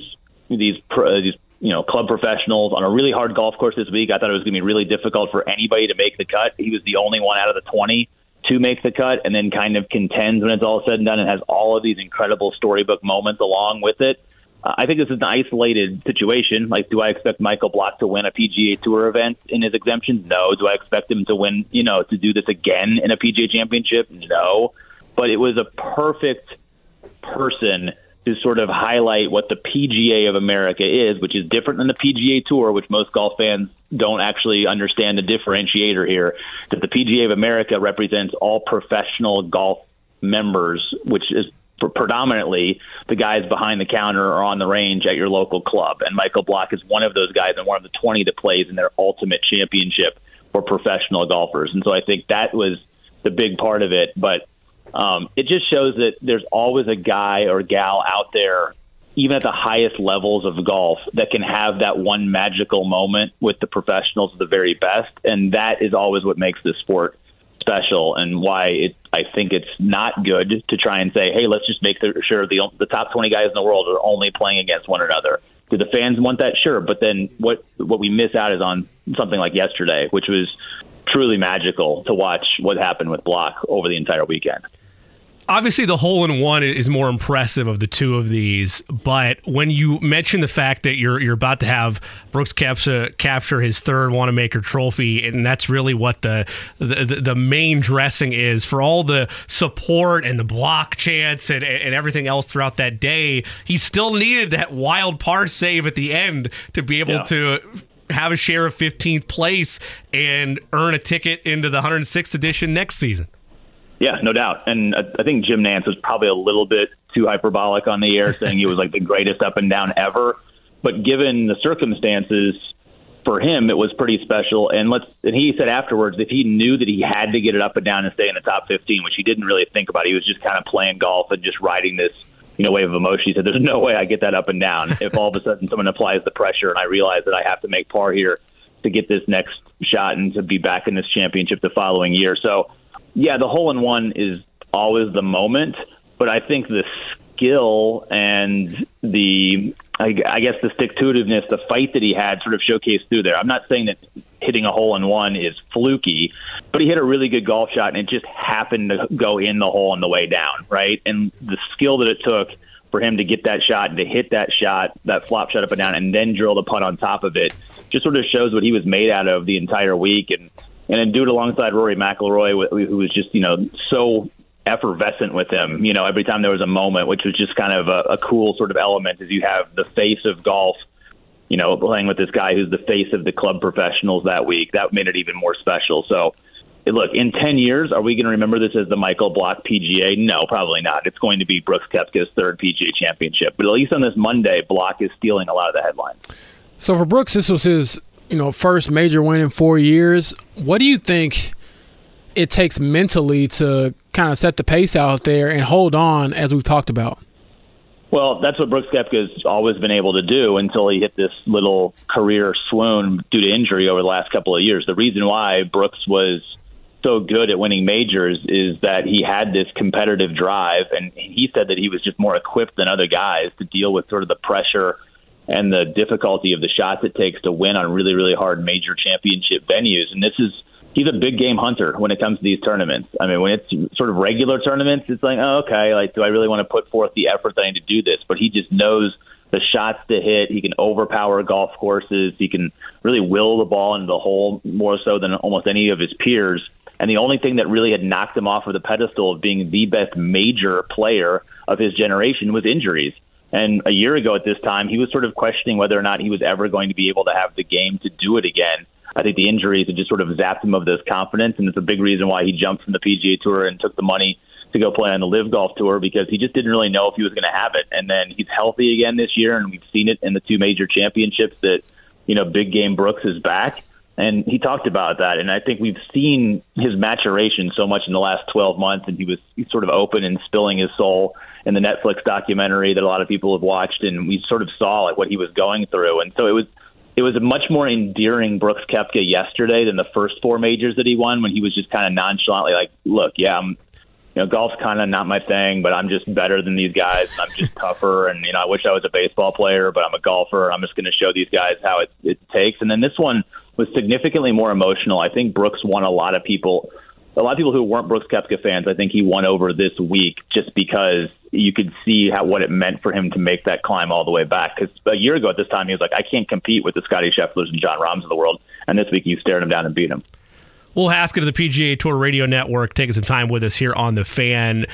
Will, James and I were discussing this before we went on the air, but is there at all a sense of awkwardness or uncomfortability at all about Brooks being a live golfer and winning this event? I think only if you want to make that the narrative. Brooks did a really good job of distancing himself from that this week. He was Brooks Koepka playing in a major championship. A lot of the other live guys that were there were dressed, some of them head to toe, in their team live gear with some of their, the range goats or the high flyers or whatever their weird team names are on live. And Brooks didn't have any of that. He didn't have any of the branding. I can't even remember what team name he is, like Team Smash maybe. Like there was no Smash gear on Brooks Koepka this week. He made this a point even afterwards where people were like, well, what does this do for live? And he said a couple of the little talking points just kind of out of one side of his mouth and then said, no, this is about me. This is about me coming and winning a major championship, which, look, is it a huge deal for Liv that one of their guys won a major? Absolutely. And they're going to market the hell out of it over the next couple of days, especially going into a tournament. Was there anybody on Liv that was least likely to then be like, yay, rah, Liv? It was Brooks. I mean, if you believe a lot of the chatter and the behind-the-scenes stuff, I think he would go back to the PGA Tour if he wasn't in a 3-year contract. That's me speculating, but there's a lot of smoke around what that rumor happens to be right now around him. It is what it is. We have 2 tours. These guys are only going to play together 4 times a year. But yeah, every good piece of news that happens for Liv is great for the Liv Golf Tour right now. And him winning was a really big deal. But it's way different than if Patrick Reed had won or even if Bryson DeChambeau had won, because I think you would have heard a press conference afterwards or a guy there that would have been championing how amazing Liv was. Instead, it was Brooks being like, no, I did this for me. Like, I beat all of these people, and I'm the PGA champion again, and celebrate my work, not where I come from. You talked about Scotty Scheffler obviously finishing runner-up. It wasn't a win, but can you speak to the level he's been at, for the last year or so and just what he's been doing to put pressure on the rest of the field? Yeah, it's 13th straight top 12. finish for him. It's the longest streak anybody's had since Tiger did it, I want to say, like 15 years ago or so. And he just does everything so well. He had a terrible round on Saturday in the rain. Just got off to a bad start and never really developed enough momentum to just at least save the round enough to then be a full threat down the stretch yesterday. But, I mean, he sure tried. I mean, he tied the low round of the tournament. He had a bogey-free round in round one. I mean, he did some spectacular things this week. He just happened to have the one bad day. And Brooks Koepka had a terrible first round, too. And he only hit 6 of 18 greens, but managed to scramble to a 72. And a lot of times in these majors, it's not necessarily what you do really, really well. It's how can you make your worst moments not as bad from a scoring standpoint? How can you squeeze out the best score possible when things don't go very well for a 6-hole or 9-hole stretch? And that was what kind of got Scottie Scheffler this week. He's one of those players where it's really hard to point to something that he does phenomenally well. He doesn't make a lot of bogeys. He hits it a mile. He's the most anonymous and personable and approachable superstar number one golfer. Like, he's just sort of a ho-hum guy. And so I think a lot of that kind of just takes away from us putting him on a massive pedestal compared to other guys who either have sort of that aura to them or have a superstar trait or quality about their game. But, I mean, he just keeps racking up top 5 finishes, and I wouldn't be surprised if he wins one of the final 2 majors this season. It's not the best of fits, I think. I think the first 2 majors of the year were probably going to be the best fits for Scottie Scheffler, but if he keeps playing at this level, he's going to be a real threat in L.A. in a couple of weeks. Will, last question for you. Obviously, there's plenty of events between now and then, but when you look at the performances that you saw at Oak Hill over the weekend and the lead up and the build up to the U.S. Open obviously taking place June 15th, so here in just about 3 or 4 weeks, what are the biggest things that you're monitoring and tracking between now and then with the upcoming events on tour? Yeah, I mean, we have so many good tournaments, and it's in a short window of time. I mean, the LIV guys are right back at it this week, which I found kind of interesting. It'd be kind of curious to see what kind of energy there is in Washington, D.C. for that tournament, while at the same time the PGA Tour is at Colonial and Fort Worth, which is a legendary tournament. And then next week I'll be in Dublin, in Columbus for the Memorial, which is one of the best golf tournaments in the world each and every year. So there's a lot of opportunities to kind of see who gains a little bit of momentum. But then we get a West Coast major on Father's Day, which is always so fun because we get primetime Sunday night golf.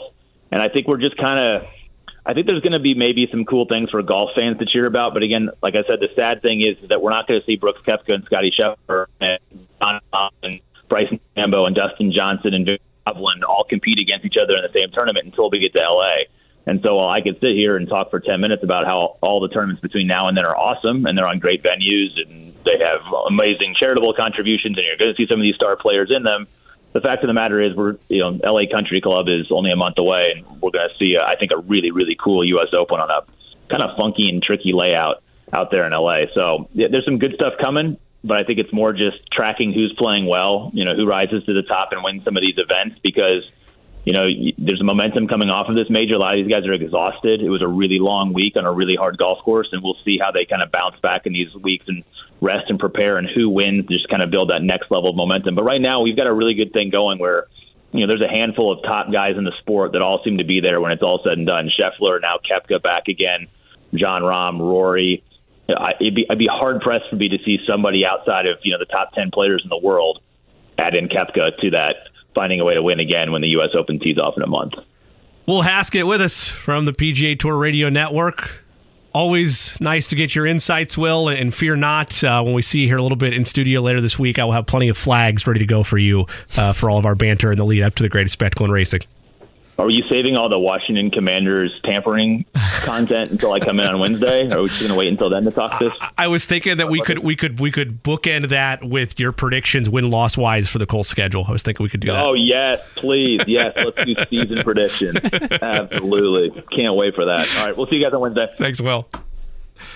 It's Will Haskett here on the Fan Midday Show. Brooks Koepka, for the 3rd time, wins the Wanamaker Trophy, capturing the PGA Championship at Oak Hill. We will take a quick break. When we return, we'll revisit a little bit of our NBA conversation before taking that full throttle as Kyle Irving will join us at the top of the hour. Does a great job covering the NBA. 2 series, both conference finals. 3-0 leads are there. Any comebacks, or do we basically already have our NBA Finals matchup set in stone. We'll have that conversation with Kyle Irving next on The Fan. Life is so much more than a diagnosis. It's about sharing time with those you love, hanging with friends who lift you up, and experiencing all those moments that bring you joy. All hits, no skips. Learn more about Kisqali Ribociclib 200 milligrams at KISQALI.com and talk to your doctor to see if Kisqali is right for you. So long live singing to the oldies, jamming out to something new, and everything in between. Went a little long with our conversation with Will Haskett on the PGA Championship. Podcast will be up a little bit later today on 1075thefan.com or wherever you get your podcasts. So search The Fan Midday Show. It is race week, and there is still time. Limited tickets still available for Tales from the Track tonight with Ed Carpenter, hosted by Hammer and Nigel. Going to be a fun event. Plenty of laughs, plenty of beer. Great time all across the board to start your race week off right. That is tonight, 6 to 8 p.m., right in this very building, but in the lobby of MS Communications here on the Circle. Go to WIBC.com. That's WIBC.com. You'll get dinner. You'll get a drink ticket, registration for door prizes, a Q&A with Ed, meet and greet photo opportunities as well. It's the perfect way to start your race week. That is tonight, 6 to 8 p.m. Eastern at the MS Communications lobby. That's my broadcasting fault. Not sure why you needed the time zone there. You know what time it is, but it is what it is. WIBC.com to be a part of Tales from the Track with Ed Carpenter. Limited tickets still available there. When we return, we'll have a conversation with Kyle Irving. He will take us through the NBA playoffs to this point, and if the tickets to the NBA Finals are already set, or if history could potentially be made out east or out west. We'll discuss on the Fan Midday Show. Back here in the DriveHubler.com studio, I'm James Boyd with Jimmy Cooks cooking it up with Eddie Garrison on the Fan Midday Show, 107.5, 93.5. Thank you all for tuning in. We now have Kyle Irving, not Kyrie, Kyle Irving, who covers the NBA for Sporting News, NBA Canada. So maybe we'll ask him about Jamal Murray and other things like that. But to start off, Kyle, not Kyrie, how you doing? I'm doing well. I appreciate you clarifying that for all the listeners out there. Oh, man, it happens every time. Quick story. I reached out to Kyle last year when I was doing Pacers pre-draft stuff, and I was like, I want to talk to this guy just because I know he gets this joke over and over again about the Kyrie thing. But our eyes went wide when you sent his contact card into the group chat last night. I was very confused. Had a lot going on, Kyle, and I was like, what, James is just on a first name basis with Kyrie? What's going on? And then he's like, no, it's Kyle, and he actually steers into the skid with the joke. You can follow him on Twitter at KyleIrv_. So yeah, it was very just what? And then, oh, okay, now I understand what's going on type of deal. I'm sure you get it all the time. Yeah, I do. I mean, Kyrie Irving coming on to talk about the Boston Celtics meltdown would definitely be something. But, before we get into the current NBA playoffs and just the holes that, two teams find themselves in, you do a lot of things year-round to prepare for the draft. What do you think of the spot that the Pacers are in at number 7 and the potential of who could fit there for this team moving forward? I actually do like where the Pacers are at number 7 because – on my draft board right now, the only team that I see drafting for a similar fit as they need at that power forward position, a little bit of front court help is the Pistons. Right now I have Jarris Walker from Houston mocked to the Pistons at number 5. I've seen Cam Whitmore there. Those are two players that I really think would be a fantastic fit for the Indiana Pacers. I think there's 3 players total that I have on my eye for Indiana, and that's Cam Whitmore, Jarris Walker, and also Taylor Hendricks out of UCF. I mean, starting with Cam Whitmore from Villanova, he's extremely explosive. He's an incredible athlete. He kind of got off to a slow start at the beginning of the year because he had thumb surgery in the preseason. But he's the type of player, he almost reminds me of like an Aaron Gordon, really solid defender. He's still a little bit raw as an offensive player, as a scorer, but I think a playmaker like Tyrese Halliburton would really get the most out of him.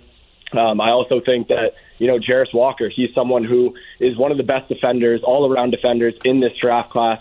In my opinion, he's someone that I think could also be there at number 7 if the if the Pistons don't scoop him up. He's so physical. He's an inside-out presence. He displayed a little bit of an ability to shoot the three ball. He's a little bit more raw offensively than, say, Cam Whitmore is, but, the defense is absolutely there inside and out. He's someone that could anchor the paint and play the five if he needed to as a small ball center. He can defend on the perimeter because he has the lateral quickness. So those are two players that I really like for Indiana, and I'd be surprised if they don't end up with one of those players on their draft board when they go to pick at number 7. Gotcha. And so one of the guys, you touched on him a little bit there, Taylor Hendricks, I feel like he's, I don't want to say unknown, but sort of a dark horse, potential top 5 type of pick. And so what are some things about his game that are, it seems like, becoming more enticing to, not NFL, I'm sorry. I've been in the NFL too long, I'm sorry. NBA GMs and, decision makers. Yeah, he's someone that I don't really think was even on mock draft boards going into the season. I mean, he's a freshman. He's a little bit more unheralded, going to UCF, not some sort of high major powerhouse school. But I think what makes him so special and what's, why he's skyrocketing up mock draft boards is because he really is the exact prototype of what you're looking for in a forward in today's NBA. He's a stretch forward. He's 6'9". He's 210 pounds. His wingspan's over 7 feet. He shot almost 40% from 3-point range this year at UCF. He can defend inside and out. Again, versatile defender. I think when you combine his blocks and steals, he averaged 2.6 stocks, as we call it, per game. So he's someone that, even though he wasn't this, high major 5-star superstar recruit going into college, he proved that he can do all the things that NBA scouts and GMs and coaches are looking for at the NBA level.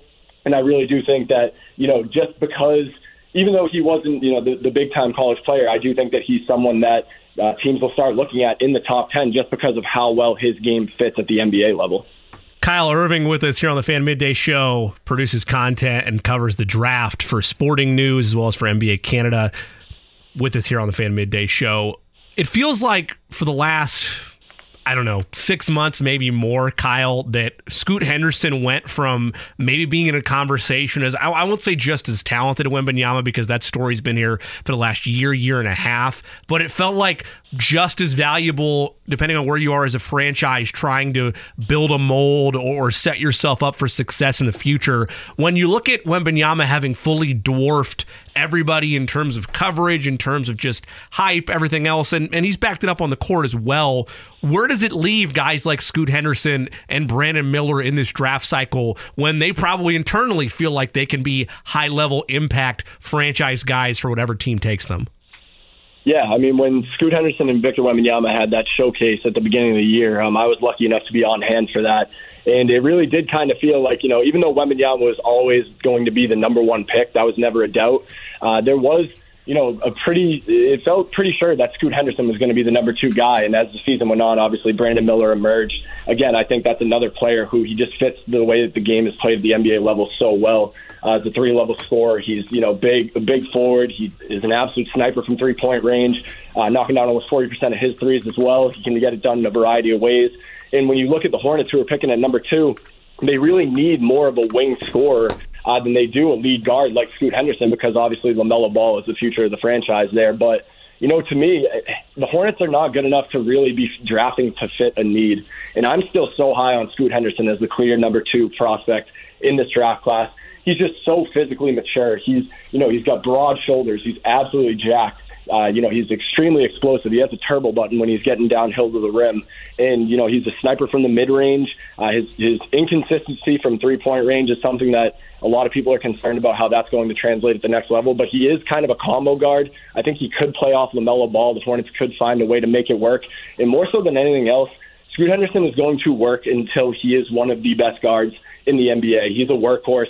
He's someone that the only things that matter to him are his family and basketball. He has a relentless work ethic, and everybody around him speaks so highly of, his intelligence and just hunger to get better. And, it's those types of things that makes me feel just a little bit more certain about how he's going to pan out at the NBA level. So, Brandon Miller, he's an incredible player. He's a really, really strong shooter. He's a versatile defender. If the Hornets do go with him at number 2 overall to fit a need, I would understand it. I'm just saying that if I'm the decision maker in that situation, I'm going Scoot Henderson at number 2 all day.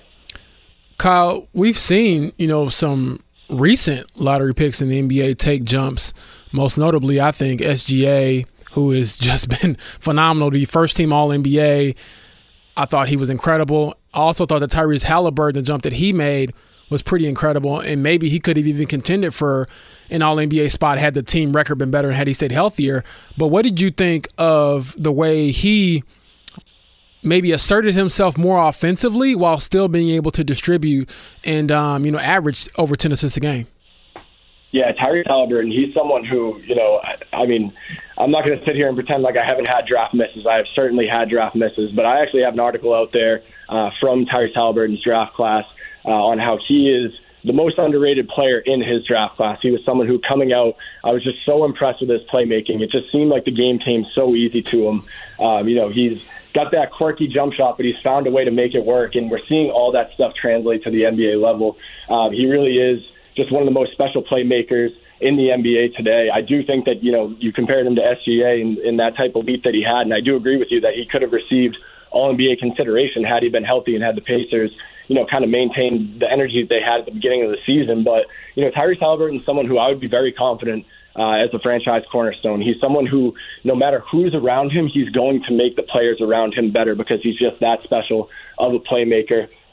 He's a true 2010 threat as a point guard, which is incredible. He's someone that is easy to build around. When you're talking, I'm looking at, okay, who's going to fit well in Indiana when I'm looking at this year's draft class, and I think about how well he could make, how much easier he can make life for someone like Cam Whitmore, who needs to get better at creating for himself. How much easier he can make life for someone like Jarris Walker, who's a little bit more raw offensively, but has all the physical tools and athleticism to be a threat around the rim. So, I think when you have a player like Halliburton as your franchise cornerstone, it just makes building a team so much easier because you can be confident in his abilities to uplift everyone around him. We'd be remiss not to give a little bit of love to our local prospects that could potentially be at the next level when the draft rolls around in June. Obviously, it's unknown if Zach Edey is going to take his name out of the draft or not. That's still a conversation if he's going to return to Purdue. But on the other side of the state with Indiana, Jalen Hood-Schifino, Trayce Jackson-Davis, where do you see them mocking out or the type of benefits they could have as you kind of progress out their careers, assuming they get the right fit from the team that takes them? Yeah, I mean, right away, Jalen Hood-Schifino, he's someone who I feel like I'm personally higher on the most. I know the highs were high this year and the lows were low this year, but just, having that experience running a pick-and-roll offense at Indiana with Trayce Jackson-Davis the way that he did this season, I was really impressed with him in the games that he played well. Obviously, the games that he didn't, you kind of wonder how this guy is ending up in the lottery on some mock drafts, but I have him mocked for the Raptors at number 13 right now. The Raptors are a team that Fred VanVleet, they're not sure if he's going to pick up his player option this offseason. Gary Trent Jr., it's looking like he's heading out the door. So they really need a lead guard. And the Raptors have such a history of developing talent that I feel like Jalen Hood-Schifino would be a great fit there. And I do see him as a lottery caliber talent. I have him graded on my big board as a lottery caliber talent at number 13. Trayce Jackson-Davis is another player who, to me, he feels like a first rounder because he just does everything so well. Like, he plays the game at such a high level, and he was such a productive player in college that even though he's a little bit undersized and he can't shoot from the perimeter, which are things that would kind of deter you from taking a small ball, power forward or center at the NBA level, he just does so many other things, whether it's, setting something as simple as setting screens, boxing out, grabbing rebounds, making the hustle plays, being in the right spot at the right time. He's going to be able to rotate on defense and switch onto the perimeter. And those are the types of intangibles that, you see from teams in the playoffs right now. I mean, a lot of teams are playing a lot smaller. I see Trayce Jackson-Davis as the type of player who could fit in a playoff rotation and kind of like step out onto the floor and be able to guard multiple positions and do different things. So, for those two, I'm really high on both of them. I have them both graded as first-round talents. Zach Edey, obviously a little bit more difficult of a situation just because, again, using the playoffs right now as an example, it's very tough to find a spot on the floor for someone that big who can get targeted in pick-and-roll situations and everything like that. Obviously, if he declares, I do think a team, whether it's somewhere in the second round, will give him a shot just because, obviously, he was so good this year and he's so big. And, there are situations in the regular season to use a guy like that. It's just going to be tough to keep him on the floor in the playoffs, which is why, he's not projected as a first-round talent, even though he was one of the best players in college basketball. So, Kyle, we saw this morning Carmelo Anthony announce his retirement from the game. one of my favorite players to watch as a kid because I just thought in his prime he would just bully people and then have that feathery jump shot that I feel like I airballed a lot trying on my driveway because he shot it so high. But for you, what will stand out to you the most about Carmelo's career? Man, I love Carmelo Anthony too. Stay mellow forever. He is, I feel like he's a fan favorite across the board, even though people, want to talk about, lack of a championship and, how he didn't win and things like that. I'm always going to remember him as just one of the most lethal scorers that I have ever seen. You get him in that high post, that mid-range level, and it just felt like it was going down every single time. And, even if it's just something as simple as the 3-ball to the head celebration, that's something that, I'll probably be playing pickup and still try and break that out if I get a little bit of a hot streak. So, for real, stay mellow forever. Kyle Irving with us of the sporting news. Looking at the ongoing conference finals, I want to first start out east. There were jokes amongst some of the Miami media and some Miami fans before the playoffs started that they really wanted a matchup with Boston. There's obviously a lot of bad blood between those two franchises. And it didn't happen, right? They had to go against the Bucks, but Miami, it doesn't matter. They're able to take advantage of every opportunity that they've had, and to this point are on the doorstep of really, in some regards, an improbable run to the NBA Finals. Where's the biggest switch that's flipped outside of playoff Jimmy? I mean, obviously that matters the most, but you had mentioned on Twitter during the proceedings there, Kyle, that it felt like Miami, or Boston rather, treated this as a game 4 in game 3 and honestly looked like they had their bags packed ready to walk away and head to Cancun. Yeah, I mean, that was just an extremely, extremely disappointing level of effort shown by the Celtics. I actually thought they came out with a little bit of fire yesterday, and Jalen and Jason played well in the first quarter. But then when the Heat punched back, the Celtics kind of just rolled over and were like, yeah, well, you know what, you guys can have this one too. To me, I think the biggest difference, obviously, is the contributors from, guys that aren't Jimmy Butler. I mean, you look at Gabe Vincent, who outscored Jaylen Brown and Jason Tatum combined yesterday, and obviously they didn't play in the fourth quarter, so that jades the numbers a little bit. But, Gabe Vincent outscoring Boston's dynamic duo. You have guys like Max Strus, Caleb Martin, who are shooting the lights out. Duncan Robinson was getting it done on the floor yesterday, and the Celtics weren't attacking him to the point where, Spo had to pull him off the floor. I mean, the Heat are shooting the lights out from three-point range. Gabe Vincent is shooting 38% in these playoffs. Max Strus, 37%. Caleb Martin is shooting 42% from three. Duncan Robinson, almost 45%. It makes life a lot easier for guys like Bam Adebayo and Jimmy Butler when the other players around them are knocking down shots to the point that you really need to stay out on the perimeter, and you can't really double down on Bam. You can't really throw two bodies at Jimmy because other guys are beating you. But, for the Celtics, it's kind of the same story as last year that almost got them bounced by the Heat in the Eastern Conference Finals. They can't beat that zone. They're not moving the ball. The ball is sticking. They're forcing up bad shots. Jalen and Jason are just kind of driving into multiple bodies, turning the ball over. It's the same issues that we saw last year, and they were able to get out by the skin of their teeth last season. But this year, the defense is not at the same level as it was last year, and that's the biggest difference for this Celtics team. They're not coming up with stops. The offense has gotten stagnant, and to me, honestly, I think they're getting up out of here in 4 games tomorrow. Yeah, I was very shocked to see them just fall apart yesterday. The Lakers could get swept tonight, quite honestly. What do you think they have to do to stay alive, if they can stay alive, and not to take anything away from the Nuggets because they've been fantastic, and I personally think that it's going to end tonight. But, I guess as Jokic said, you're always a little worried because LeBron James on the other side.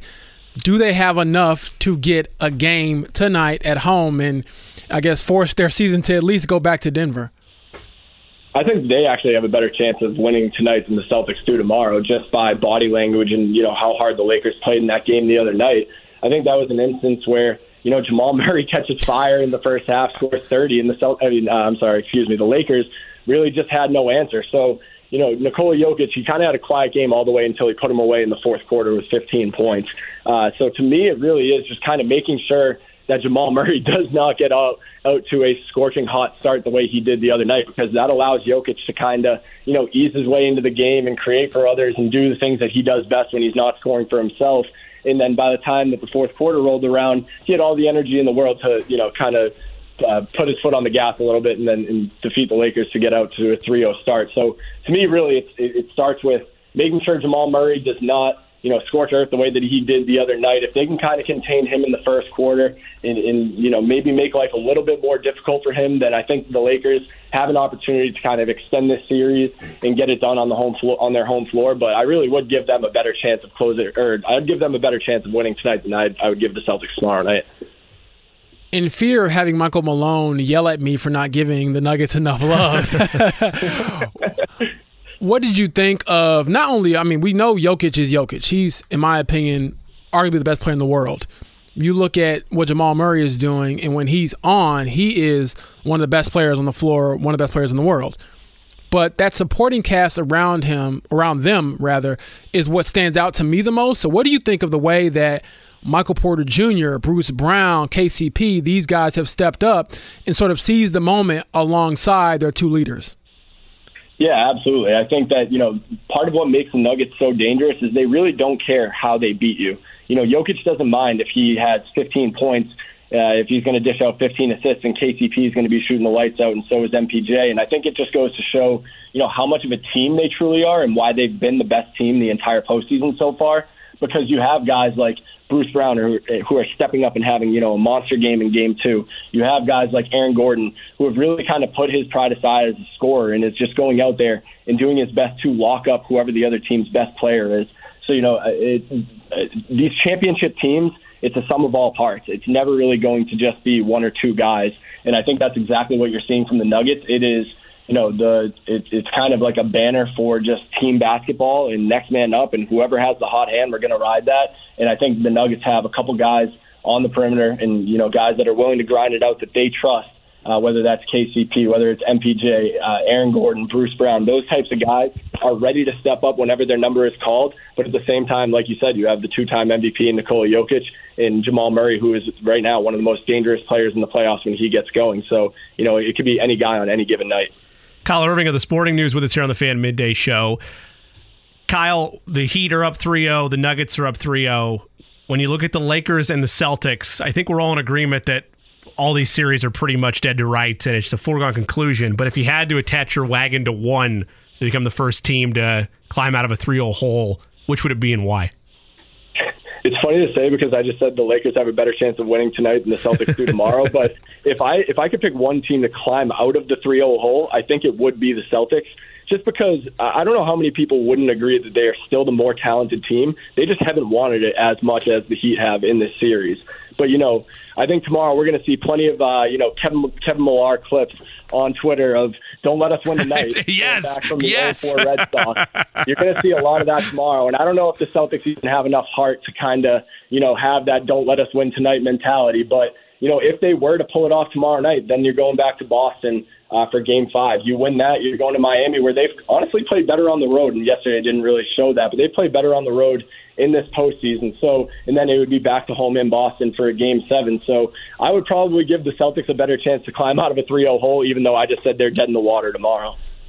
Well, Kyle, I really appreciate your time, man. I do want to say, since we had you on the show here in Indy, I expect your next mock draft to feature Victor Wembanyama at number 7 to the Pacers because we all know it's going to happen.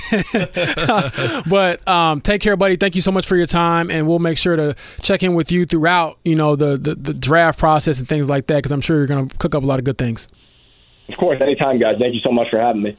That is Kyle, not Kyrie, Kyle Irving of the Sporting News, NBA Canada, nice enough to join us here on the Midday Show. The Fan, he said it. I do agree with him, Jimmy, that the Celtics probably have the best chance of climbing out of the 0-3 hole because they are the more talented team. But this is where we had this debate off air the other day. Is effort a skill? Because I think, and even if it isn't, the point is, the Heat play with more effort than the Celtics, it seems like to me. I don't know, how much you can get into their psyche and say how many guys are trying as hard as they possibly can, but from a desperation standpoint, you would think that the Heat were the team that was down 0-2 yesterday with the way they came out and played. We joked about it. Like, it's not a skill, but there are levels for where you get maxed out, where like you're ready to tap out, how far you can actually take your body, your physical limitations. But giving up or not giving up is a choice, right? Like you can get dominated one-sidedly, but in terms of just the response that is needed for a team as highly regarded as Boston? Like, do I think like in general that any of those athletes were necessarily mailing it in? No, but you can get broken by another team. They got broken by the Heat in Game 3. They did. They came out firing to start. Miami punched back, and that was it. There was no more get up for Boston. So while we could debate whether or not effort actually is a skill, the willingness to not give up and not be broken, like, you need to have more fortitude than that, particularly for a franchise as sound as Boston usually is. That being said, I joke about it all the time. My only relation to this is if we're playing video games or whatever, and like we're playing some Rocket League or some Madden, or if I'm playing with some buddies and we're down in a big hole. Like even as a Yankees fan, like that Kevin Pillar, don't let us win tonight. Don't give us a game tonight. like yeah, that's very much what it is for Boston at this point. It's sad that they're at this point, given how favored they were both to start the series and to start the postseason outside of Milwaukee. But yeah, that's it. Like that's all you have is get one more ounce of hope and just get one, and then worry about the rest as it comes, because to Kyle's point, Boston is the better roster. They've not been the better team this series. They've not. No, not at all. I do think that, there is some level of hope for the Lakers to just not get swept. I don't think they're going to win the series at all at this point. I will say this does not affect LeBron's legacy at all. I think it's funny when you get to certain stages of your career and you've accomplished so much and people think that reaching the conference finals is somehow a slight on your resume. And the conversation with him has always been pretty crazy. And I think that we're going to enter some of that same territory, for better or worse, with Victor Wembanyama, where you set the expectations so high and you move the goalposts no matter what happens. For LeBron, he was getting compared to Kareem and Wilt and Magic when he was in high school, and we're talking about a guy who's now the all-time leading scorer in the NBA. Is it a slight on his legacy because he loses to the number 1 seed as a number 7 seed? Now, I will say this. They didn't go into this talking like they were going to just concede or they were okay with getting here. I remember AD saying, hey, we're hungry for another one, and you haven't gotten a game off of these guys where other teams have. Timberwolves won a game. The Suns won 2. I do think if you're LeBron and AD, you should win a game. But even if you don't, big picture-wise, it doesn't matter, because I feel like this is going on a crash course now for Heat, Nuggets, and for everyone out there saying, oh, the ratings, who cares? Like, you do not own these stations. Who cares about ratings? If you like basketball, tune in, because you will see some good basketball. You don't get to this level in the playoffs or this far in the playoffs without playing high-level, really fun basketball.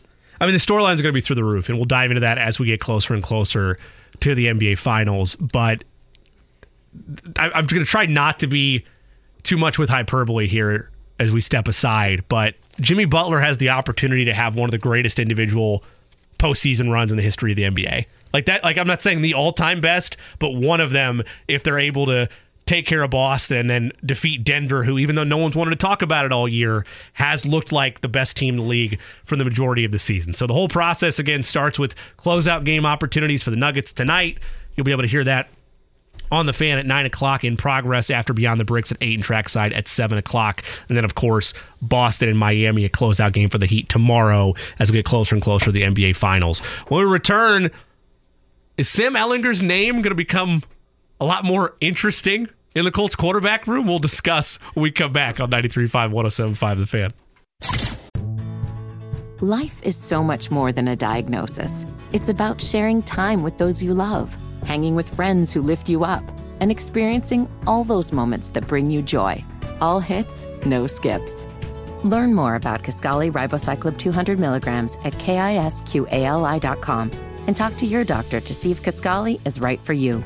So long live singing to the oldies, jamming out to something new, and everything in between.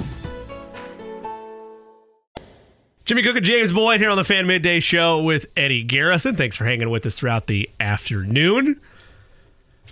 Sam Ehlinger's name might carry a little bit more weight within that Colts quarterback room, James, with a new proposal at the, what is it this time? It's the NFL Spring League meetings, finance meetings in Minnesota, any type of just more, I don't want to call it HR work, because there's a lot of money at stake with the sales of the Commanders ongoing there as well. Jim Irsay making some comments about that. We can get into that here too.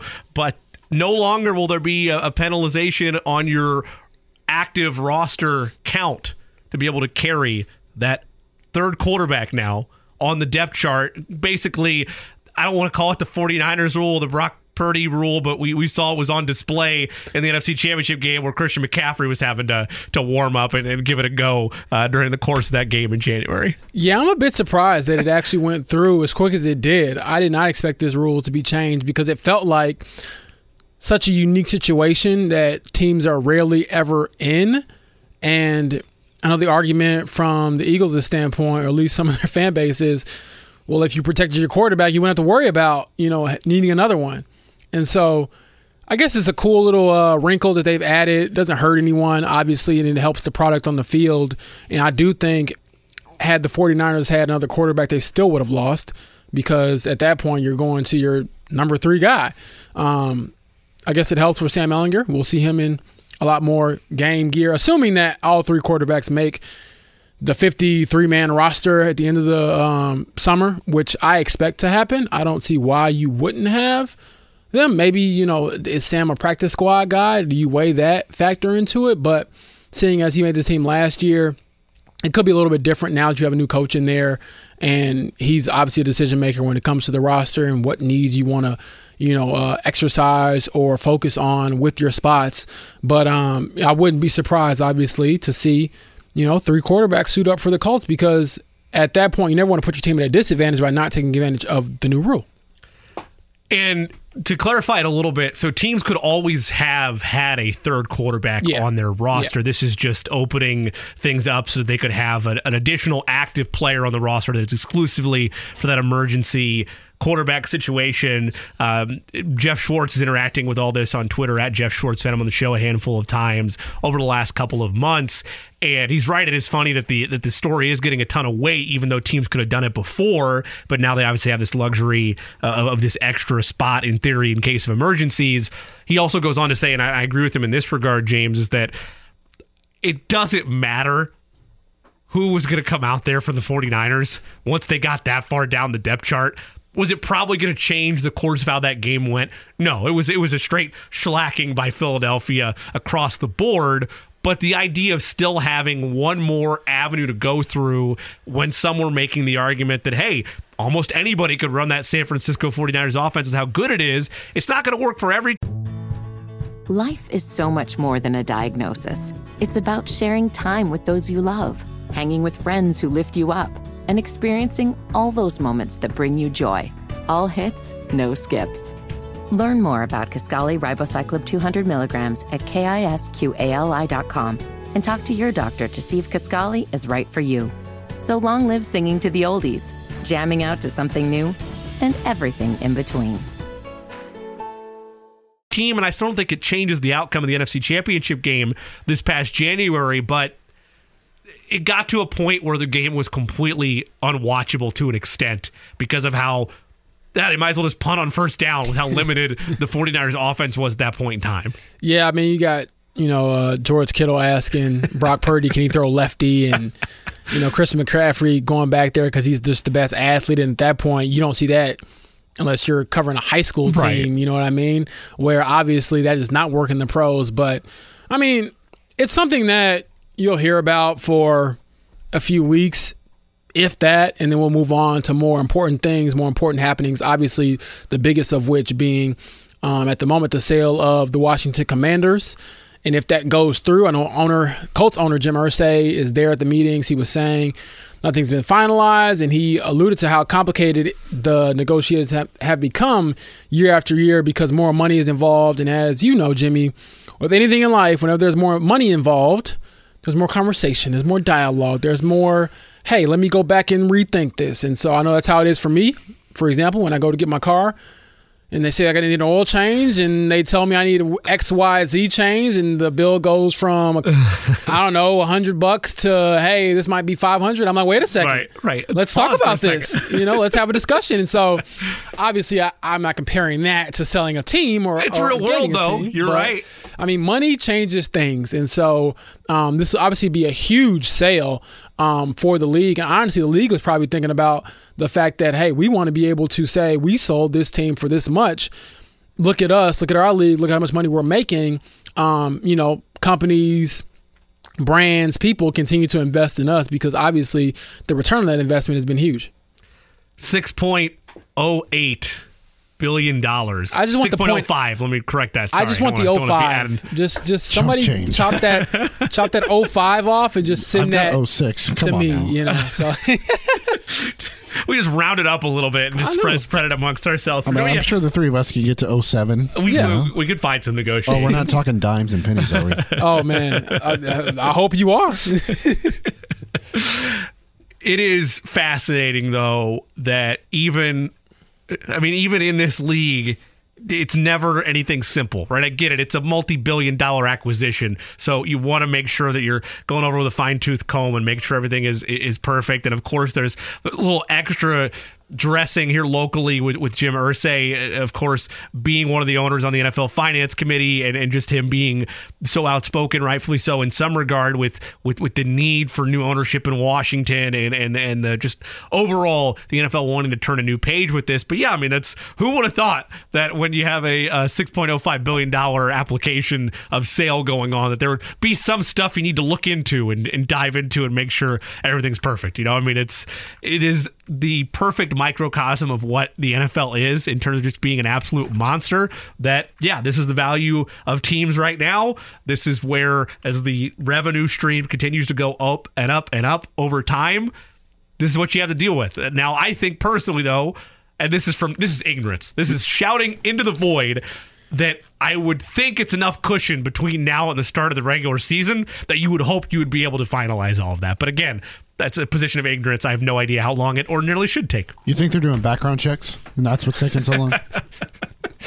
Or I'm making them going, you know, hey, you got to do a mandatory drug test to make sure you qualify for this sale, things like that. But the ownership bid, they didn't all have their passports, they didn't have all the legal documents. Yeah, they had to you know, double check that, you know. Need your W-2, verify social security number. But in all seriousness, I don't know with the Commanders because they've been such a wild card, quite frankly, with the way that they've operated under the Dan Snyder leadership. And so you just never know. And I think Jim Irsay, at least when he was the stuff that I saw on Twitter reading some of his comments, he and many other owners are just basically saying nothing is final until it is final. And so the NFL, I'm sure, will be very relieved whenever this transaction goes through, because you have a team in the nation's capital and everything that's talked about them is not something that's positive, which is, you know, just kind of ridiculous considering what that brand has been before that leadership, that ownership group, and now potentially afterward. That one of the major NFL stories today. The other one, of course, the NFL looking into a second wave of gambling, potential violations of their gambling policy within the league itself. I proposed this during the break, and again, maybe somebody on the YouTube chat, or you can mention us on Twitter at RomeoVilleKid, at Eddie Garrison _, or at the Jay Cook. This is, again, another position of ignorance for me. You would think with the NFL's partnership with sportsbooks, there'd be a way, and James told me this is way too smart of me, and like this couldn't work. You just look at a smart idea like this, that's too easy. There's no way it could work. You would think there's a way with all the data that is required to sign up with digital sportsbooks, of giving your social security number, giving all these other identifiers out to be able to sign up, that there would be a cross-reference database somewhere of, well, no, actually you're employed with the NFL, or you're employed with, like you are unable to place wagers in this category or overall as a whole. Eddie made the point it shouldn't be on the sports books, and I agree it shouldn't be on the sports books, but if you're the NFL and you're really trying to be proactive with this, you would think there would be a pathway to limit or have a red flag immediately when a player tries to sign up with a sports book or tries to place an NFL wager. Perhaps what I'm speaking is way ahead of its time and too science fiction to actually be possible, but one would think there would be a way to place real safeguards within the league in that regard. That's what I think too, but as I joke with you, I guess it's just too easy. I think that a lot of decisions that are made throughout the world are very difficult. Yeah. I mean, my mom works in insurance, and I tell her all the time, I understand why people call your job and yell at you and others. You know, I wouldn't do it. I love you, Mom. But I'm like, why is this so complicated? And so I do think that the league will probably have to revisit a lot of what they're doing with the partnerships and how that affects the players and the conversation they have with players. I'm sure they go over the stuff in detail, with the rookies, with players.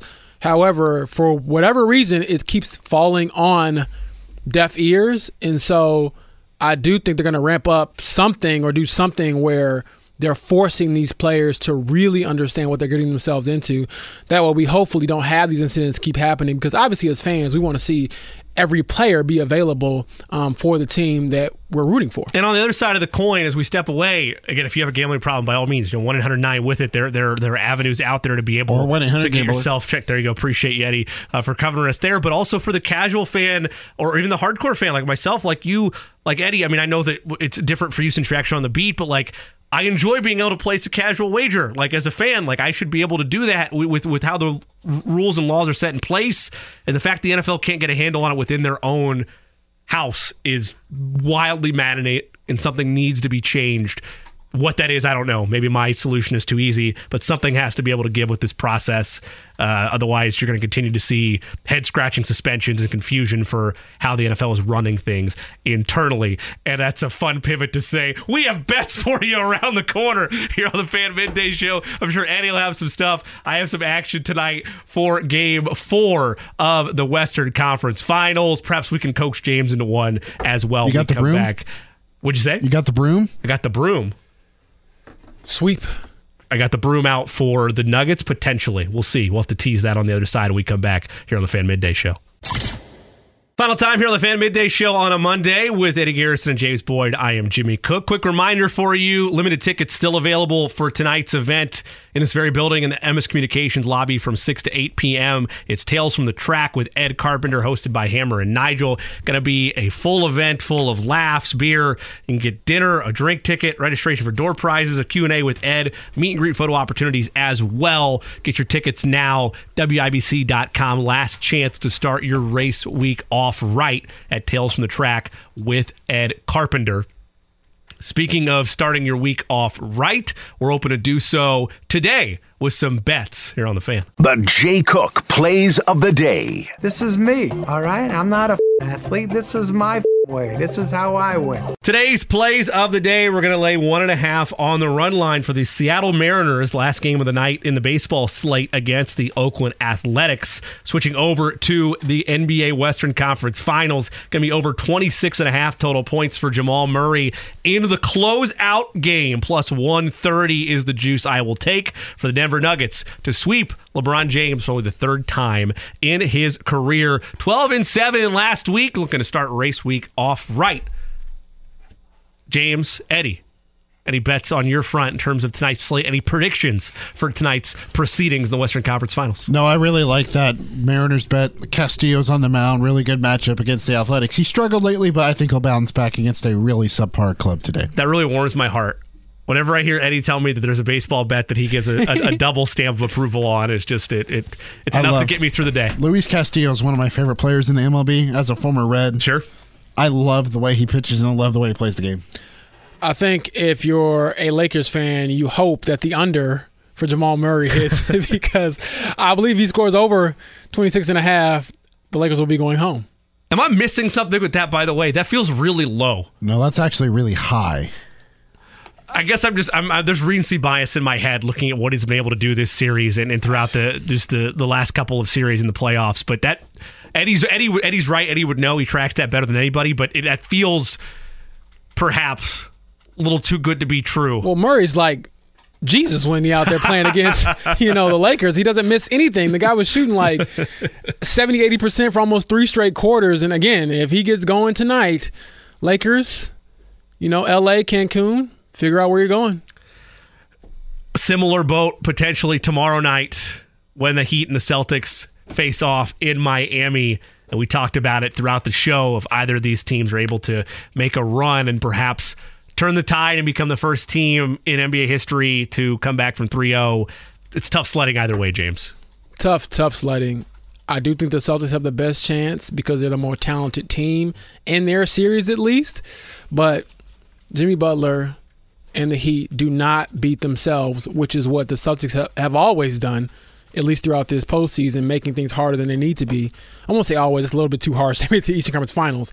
However, in this series alone, they made it very, very hard on themselves, and I think that that's going to come back to bite them with a potential sweep or at least a gentleman's sweep against the Heat. Tomorrow, Arenas VK, Elio Castroneves, and Mike Chappell will join us. James will be back in here. Until then, Right with JMV is next. Stay with us.